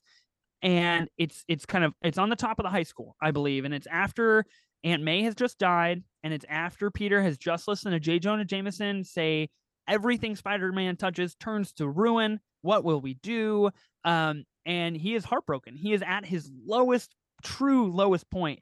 And we get Tobey Maguire, we get Andrew Garfield come swinging in, talking to Tom Holland. And what I think is so potent and powerful about the scene is that when Andrew Garfield tries to talk to Tom Holland and says, look, I know what you're going through, Tom says, you do not know what I'm going through. And what is the response? The response is, okay. The response is, you're right. The response is, I will listen to you. And even though that conversation kind of evolves and molds into finishing each other's sentences, and, oh, my Uncle Ben told me this, your Aunt May told you that, and my Gwen was your MJ, and all of these kind of connecting factors, that raw emotion shared between those 3 Spider-Men is something that is not replicated in pretty much any other project. I think you have a really hard time. I think you could argue Endgame, obviously the end of Tony's kind of arc is very, very powerful in that sense. But I think this moment in particular possesses something that's really special, that I think the writing just still impresses me. And this is what is so baffling to me about the MCU, and like particularly this Phase 4 ranking, is like, personally, we can have a movie like Love and Thunder where like the goats just piss me off and I just like don't want to listen to any more jokes. And then we have Spider-Man where I'm just like, this is a comic book movie. Why do I care so much? This is just a comic book movie. But it shows the power of the MCU, right? And the journey that we've all been on together. This movie is incredible and excellent, and I own it on physical, and it's great. I mean, I think this is one of the biggest wins possible for the MCU, and I don't think it's any surprise that John Watts, was involved and directed all 3 the trilogy of Spider-Man, and they had the same writers, and John Watts is being looked at or confirmed, I can't remember, for Fantastic Four, for future projects within the within the MCU. I think they have something special with John Watts. Man, I like this movie a lot. I think we all do. It's gonna just be a love fest for the next few minutes, because this movie is it's masterclass. It's the best of the best. It was truly a genuine Marvel spectacle. And I think, honestly, like as good as it is and as well received as it was, it is kind of a hindrance that it came so close to things like Infinity War and Endgame, because like we just had, back to back to back so many of these huge, like, impactful, monumental Marvel events, and this does line up with that, where I think it does kind of fall in that top 3, top 5 area of most people's MCU rankings, because it's just a truly great Marvel event. It's a culmination of more than just the story that's being told in the MCU Spider-Man story. It's more than just a third movie in that trilogy.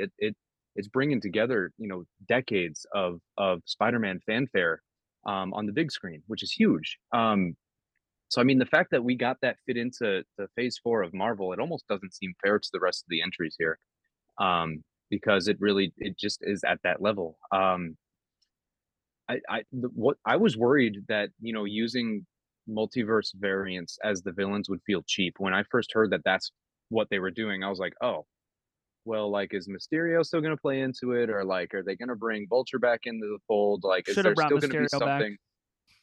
I'll go to That's my my grave saying that. That's my boy. You and me both. Yeah, Mysterio is alive. Mysterio was right, but Yep. having a corrupted Norman Osborn kill Aunt May as a way to punish Peter for like his moral righteousness, which, by the way, we knew Goblin despises that righteousness because of his original performance in the 2002 Spider-Man movie. But like, to remove Spidey's, you know, sense of heroism by taking away his Polaris, like it very efficiently, effectively established Polaris in Aunt May, was so devious. And the fact that he looks him in the eye and says, "You'll thank me later," and smiles as he's throwing that pumpkin bomb at her, is like, bro, that is on the level of like Shang-Chi Legend of the Ten Rings in terms of the caliber of your villain.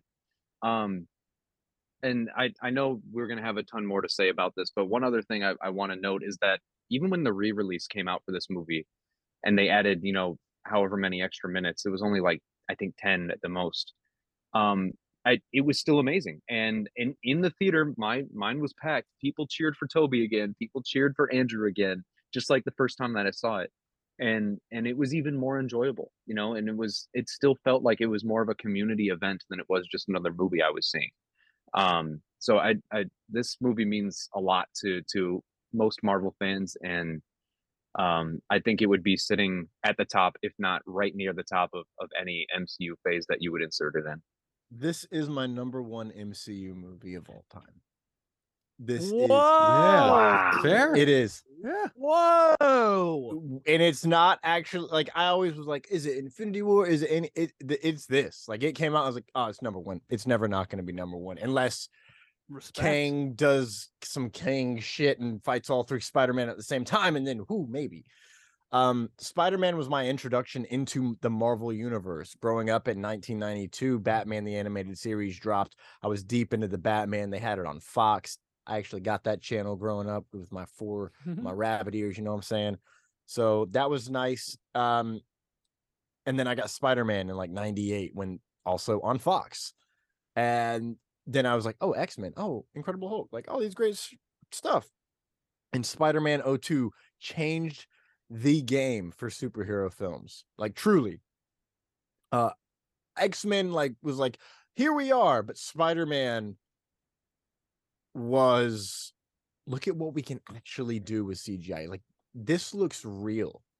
This is what Spider-Man should be. This is only capable because of computer graphics and visual effects. Tobey Maguire was that dude. Going back, rewatching now, I don't really like it. I'm not like the biggest fan of those movies, because I'm just like, it's so much more. It's very early 2000s with the drama and the storytelling. Then Andrew Garfield stuff came out, and I'm like, I love Andrew Garfield. I wish his Peter were better, but he is Spider-Man. Tom Holland, best of both worlds. Never once thought they'd be on screen together. The fact that they are is amazing. The fact it's written well, like you mentioned, Ethan, is the cherry on top. You know what? It's the whipped cream on top. The fact that they fight together and they gel so well together and they instantaneously finish each other's sentences and moves is the cherry on top. The fact that they fight Willem Dafoe's Green Goblin, you know, Norman Osborn, is another cherry on top. You give the little nuggets and Easter eggs to all these other franchises inside of Spider-Man universe, and you tie them all together in this beautiful bow, and then you recognize that this is the end of a 3-film origin story for Spider-Man in the MCU, and it is all original all the way through. How can you not love it? Like, this is, I mean, the fact that we wait 3 movies to get, with great power, there must also come great responsibility. When that was mentioned, I knew she was dying. And I was not prepared for that. And I cried for an hour straight from that point on, because I'm like sad. And then Toby and Andrew come through and I'm elated and I'm crying for a different reason, but I'm still crying. And then it gets emotional again. And then it's up and down and up and down. And I never, my favorite part is that as this movie is going through, I realize that, oh, like, I very much am more in line with Andrew Garfield's Spider-Man. Like, that's the Spider-Man that I resonate with. He's the millennial Spider-Man. Like, in terms of that version of Peter Parker is a millennial and is Spider-Man. And I'm like, that hits home for me. And then the score, they incorporated all the scores, and score's sick. I don't know how they were able to pull that off. When the Sam Raimi like theme from the Tobey Maguire movie comes on for the first time, I was the only person in the theater that like, you know, Leo'd that kind of thing, and I was like, that's the score, like it's happening, and nobody else heard it or cared or was audible about it, I guess, and I felt great. I loved every second Phase of it. 4 I was like, good at that. Sick. We had a few of those in Phase 4, like Miss Marvel doing the X-Men theme. Same with Doctor Strange Multiverse of Madness. You had Multiverse of Madness when they did the WandaVision theme, and it's just the little notes that like dropped into that next kind of act. And again, I was like, that's sick. Like that was great. Yeah. I love that. And I think that is definitely a strong suit of the Phase. Is that enough to like make the Phase great? No, but it's really fun. I liked it a lot. It had some good music.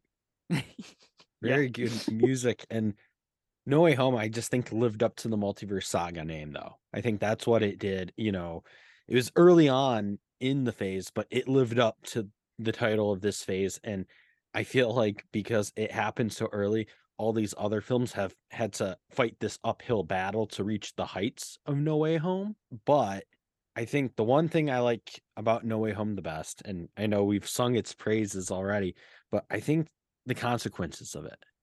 A lot of these films don't have the consequences, or that's just always something that people talk about. Peter Parker no longer exists in the MCU, or like no one remembers him. People remember Spider-Man. They don't remember Peter Parker. And it's like after the emotional roller coaster of this film and what he went through, to end on that note, where it's like kind of it's kind of a more chilling note. It's like the future of Spider-Man in the MCU is going to be a lot different. It's like that 3-film origin story. And now we're going into, this is his life now. But man, I was like, the whole consequences of the forgetting spell, that's something I want to see get unraveled within the MCU. But I just love that they had the consequences of it. And I think that's what really drove this film home, was just how this film ended and just how it was a celebration of all the Spider-Man too. I think it's like just perfect.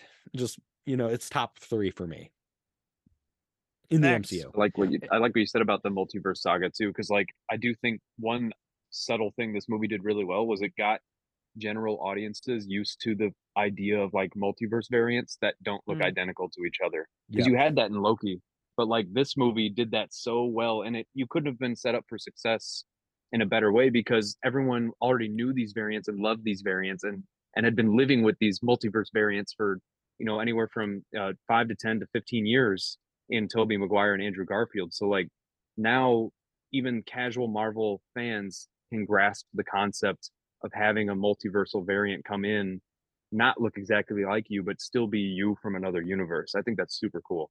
And that's going to be a key for a lot of these upcoming titles, or at least that's what we think. Secret Wars especially, or we might see Tobey Maguire and Andrew Garfield. They might be back for that. We don't know yet, but it's looking likely in my opinion.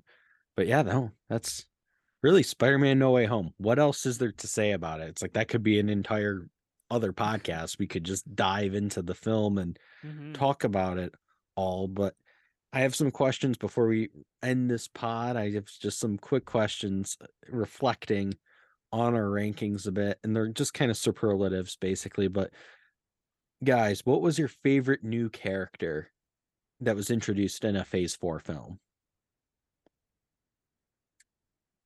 That's tough. There's a lot of new That characters is in so Phase tough. 4. There were A so many lot of good new ones. characters. Yeah, it's a tough one. I mean, personally, I just like the first thing that comes to mind is Yelena. I just think she brings so much to the table, and I think she is huge personality wise. She really eats up the scene when she's on camera. We've seen what she can do in Hawkeye with Kate Bishop. We know that she has that rapport with lots of other people, and her post-credit scene with Val, I think, really kind of sets up a lot for Thunderbolts, obviously. Now that we kind of have a better idea of what her motives are.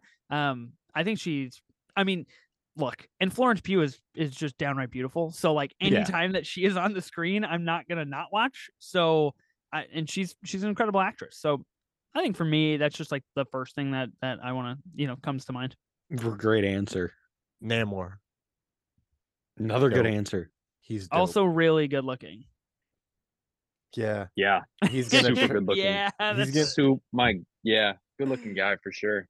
gonna charm the Um, pants right off of Sue Storm soon. Oh man, that's true.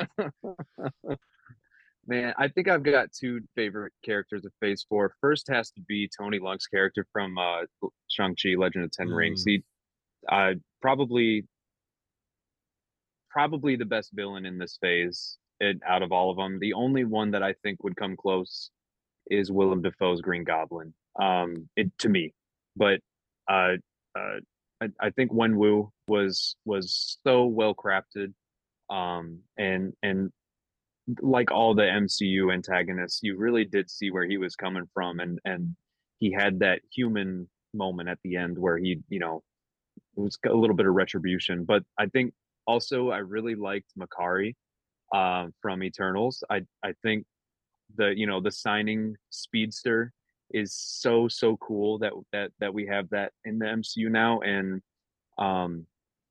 her chemistry with Druig was so probably my favorite between any two characters in the phase. So Makari would have to be my second pick. Totally fair. Mine is a tie between two. I almost forgot Elena was in this phase. It's like just one of the felt like she was already so established that like I forgot like she was a new character.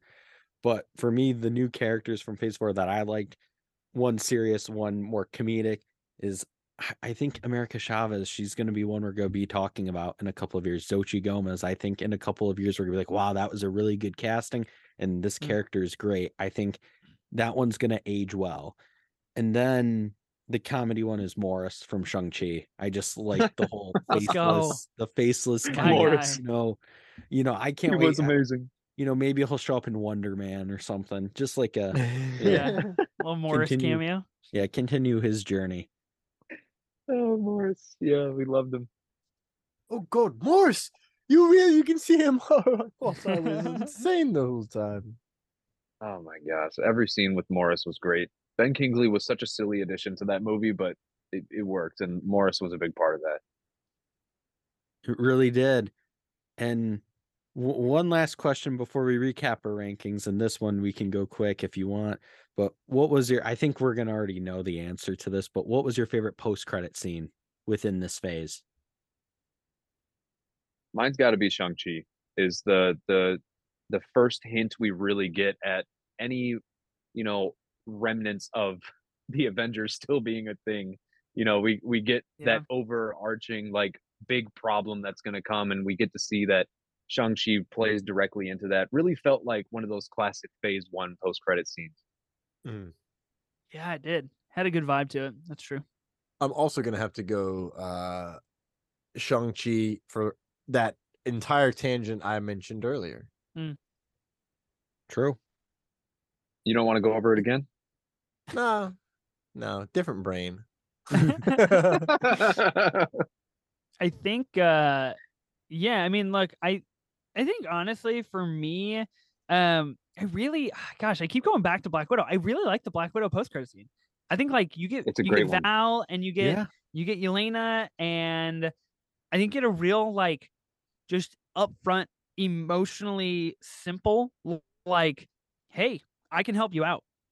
If you do what I want you to, I can get you where you want. And like, and I remember seeing that and I was like, oh my God, like things are going to get dirty. Like we're going to have some double crossings and it's going to get really, really fun. And I just like it. And I think Julia Louis-Dreyfus is great as Val. And she's really excellent in The Falcon and the Winter Soldier when we get her and her moment. So yeah, I think that would be mine.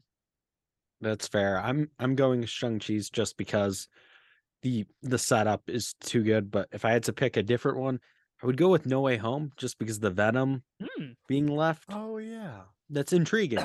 It's an intriguing kind of feels like they, brought in Tom Hardy, sent him out, but they took what we needed, the Venom, and we'll see if the symbiote attaches to Tom in a couple of years or whenever we get to see Tom Holland's Spider-Man again. But boys, I can't thank you enough for coming on the podcast. And before I do my outro spiel, let's just real quickly recap our rankings. And I'll go first. I had Eternals at 7, 6 I had Black Widow, 5 Thor Love and Thunder, 4 Doctor Strange in the Multiverse of Madness, 3 Shang-Chi, 2 Black Panther Wakanda Forever, and then number 1 Spider-Man No Way Home. All right. I guess I'll go next since I was I led the charge on these. Number 7, Thor Love and Thunder. Number 6, Doctor Strange Multiverse of Madness. Number 5, Shang-Chi. Number 4, Black Widow. Number 3, Black Panther Wakanda Forever. Number 2, Eternals. Yeah, baby. Number 2, Eternals. And I will say, you mentioned, Thomas, that Spider-Man No Way Home, your number 1 like ranked MCU movie. Eternals, number 4 all-time MCU movie for me right here. If you want to talk Eternals, get me on your pod. I'm the guy. Let's do it. Number 1, Spider-Man, obviously. Oh, amazing. JRB's rankings of Phase 4. Number 7 is going to be Thor Love and Thunder. Number 6 is going to be Eternals. Number 5 is Black Widow. Number 4 is Shang-Chi. Number 3 is Doctor Strange Multiverse of Madness. It looks like I had that the highest out of anybody. And number 2 is Black Panther Wakanda Forever, as was for Thomas and Zach. And my number 1 is the obvious Spider-Man No Way Home. It is my turn to discuss these, recap these rankings. And I love the fact that Zach and I had the exact same rankings. The difference is where Multiverse of Madness lands. For me, it is number 7, Doctor Strange Mom, aka Scarlet Witch in the Multiverse of Madness. Number 6, Eternals. Number 5, Black Widow. Number 4, Thor 4 Love and Thunder. Number 3, Shang-Chi. Number 2, Wakanda Forever. And number 1, No Way Home. What a flick. Wow. What a flick. Can't thank you guys enough for coming on the pod. And where can everyone follow you after listening to this pod? Where can they follow you on social media? Yeah, everybody can follow me on Twitter at Ethan Simi. That's like my personal Twitter. I feel like I tweet some pretty funny movie memes, but I could be absolutely wrong. So follow me on Twitter and let me know. You can find my podcast, 24 Minutes of A24, wherever podcasts are available. We're also on Twitter and Instagram. Every week we tackle a new A24 project, my co-host Ben and I, and we're actually covering the Oscars right now. So we were doing 24 minutes of the Oscars for the next 5 weeks. We're covering a new Best Picture nominee every single week leading up to the biggest night in Hollywood. Go follow us. We're also on YouTube. So that is super fun. Go subscribe to us on there. Nice. You can find me on Twitter at JRB_direct. You can also find the show that Thomas and I do called Lights Thunder Action on Twitter at LTA Podcasting ING. We mainly live on Twitter, so find us there. Yes, you can find me personally at TC Rochester Act. That is TC ROCHESTERACT on Twitter, Instagram, Linktree, etc. You can find all of my links to my film projects there. And then, of course, I also host another podcast called Reckless Rebellion. And you can find us on Twitter at RECKLESSREBELS. Currently going through the Bad Batch over there. And, we are under a month away from The Mandalorian. So it's going to be a very fun time. We actually just recorded time of recording today, right before hopped on here to do this amazing ranking. Zach, thank you so much for having me on and us. It's been an absolute fun time. So much discourse. Yeah. And thank you, we Zach. all I welcome. can't speak for everyone else. I had a blast. Hope you guys come back. That's all I'll say. Hope you guys come back. We're gonna have to do it again. Will do. Anytime. We got more episodes on the way, so follow and subscribe so you don't miss an episode. Our weekly Disney Plus series After Shows will return in the spring with Skrull Season, a Secret Invasion after show podcast. We will also be covering Loki, Ironheart, Ant-Man and the Wasp: Quantumania, Guardians of the Galaxy Volume 3, The Marvels, and whatever else Marvel Studios throws at us in 2023, on top of even more bonus episodes, including rankings, previews, and whatever else we dream up. For more Marvel content, head over to boardwalktimes.net or follow us on Twitter, Instagram, and Facebook at Boardwalk Times. If you're listening to us on Apple Podcasts, please subscribe and leave us a 5-star review.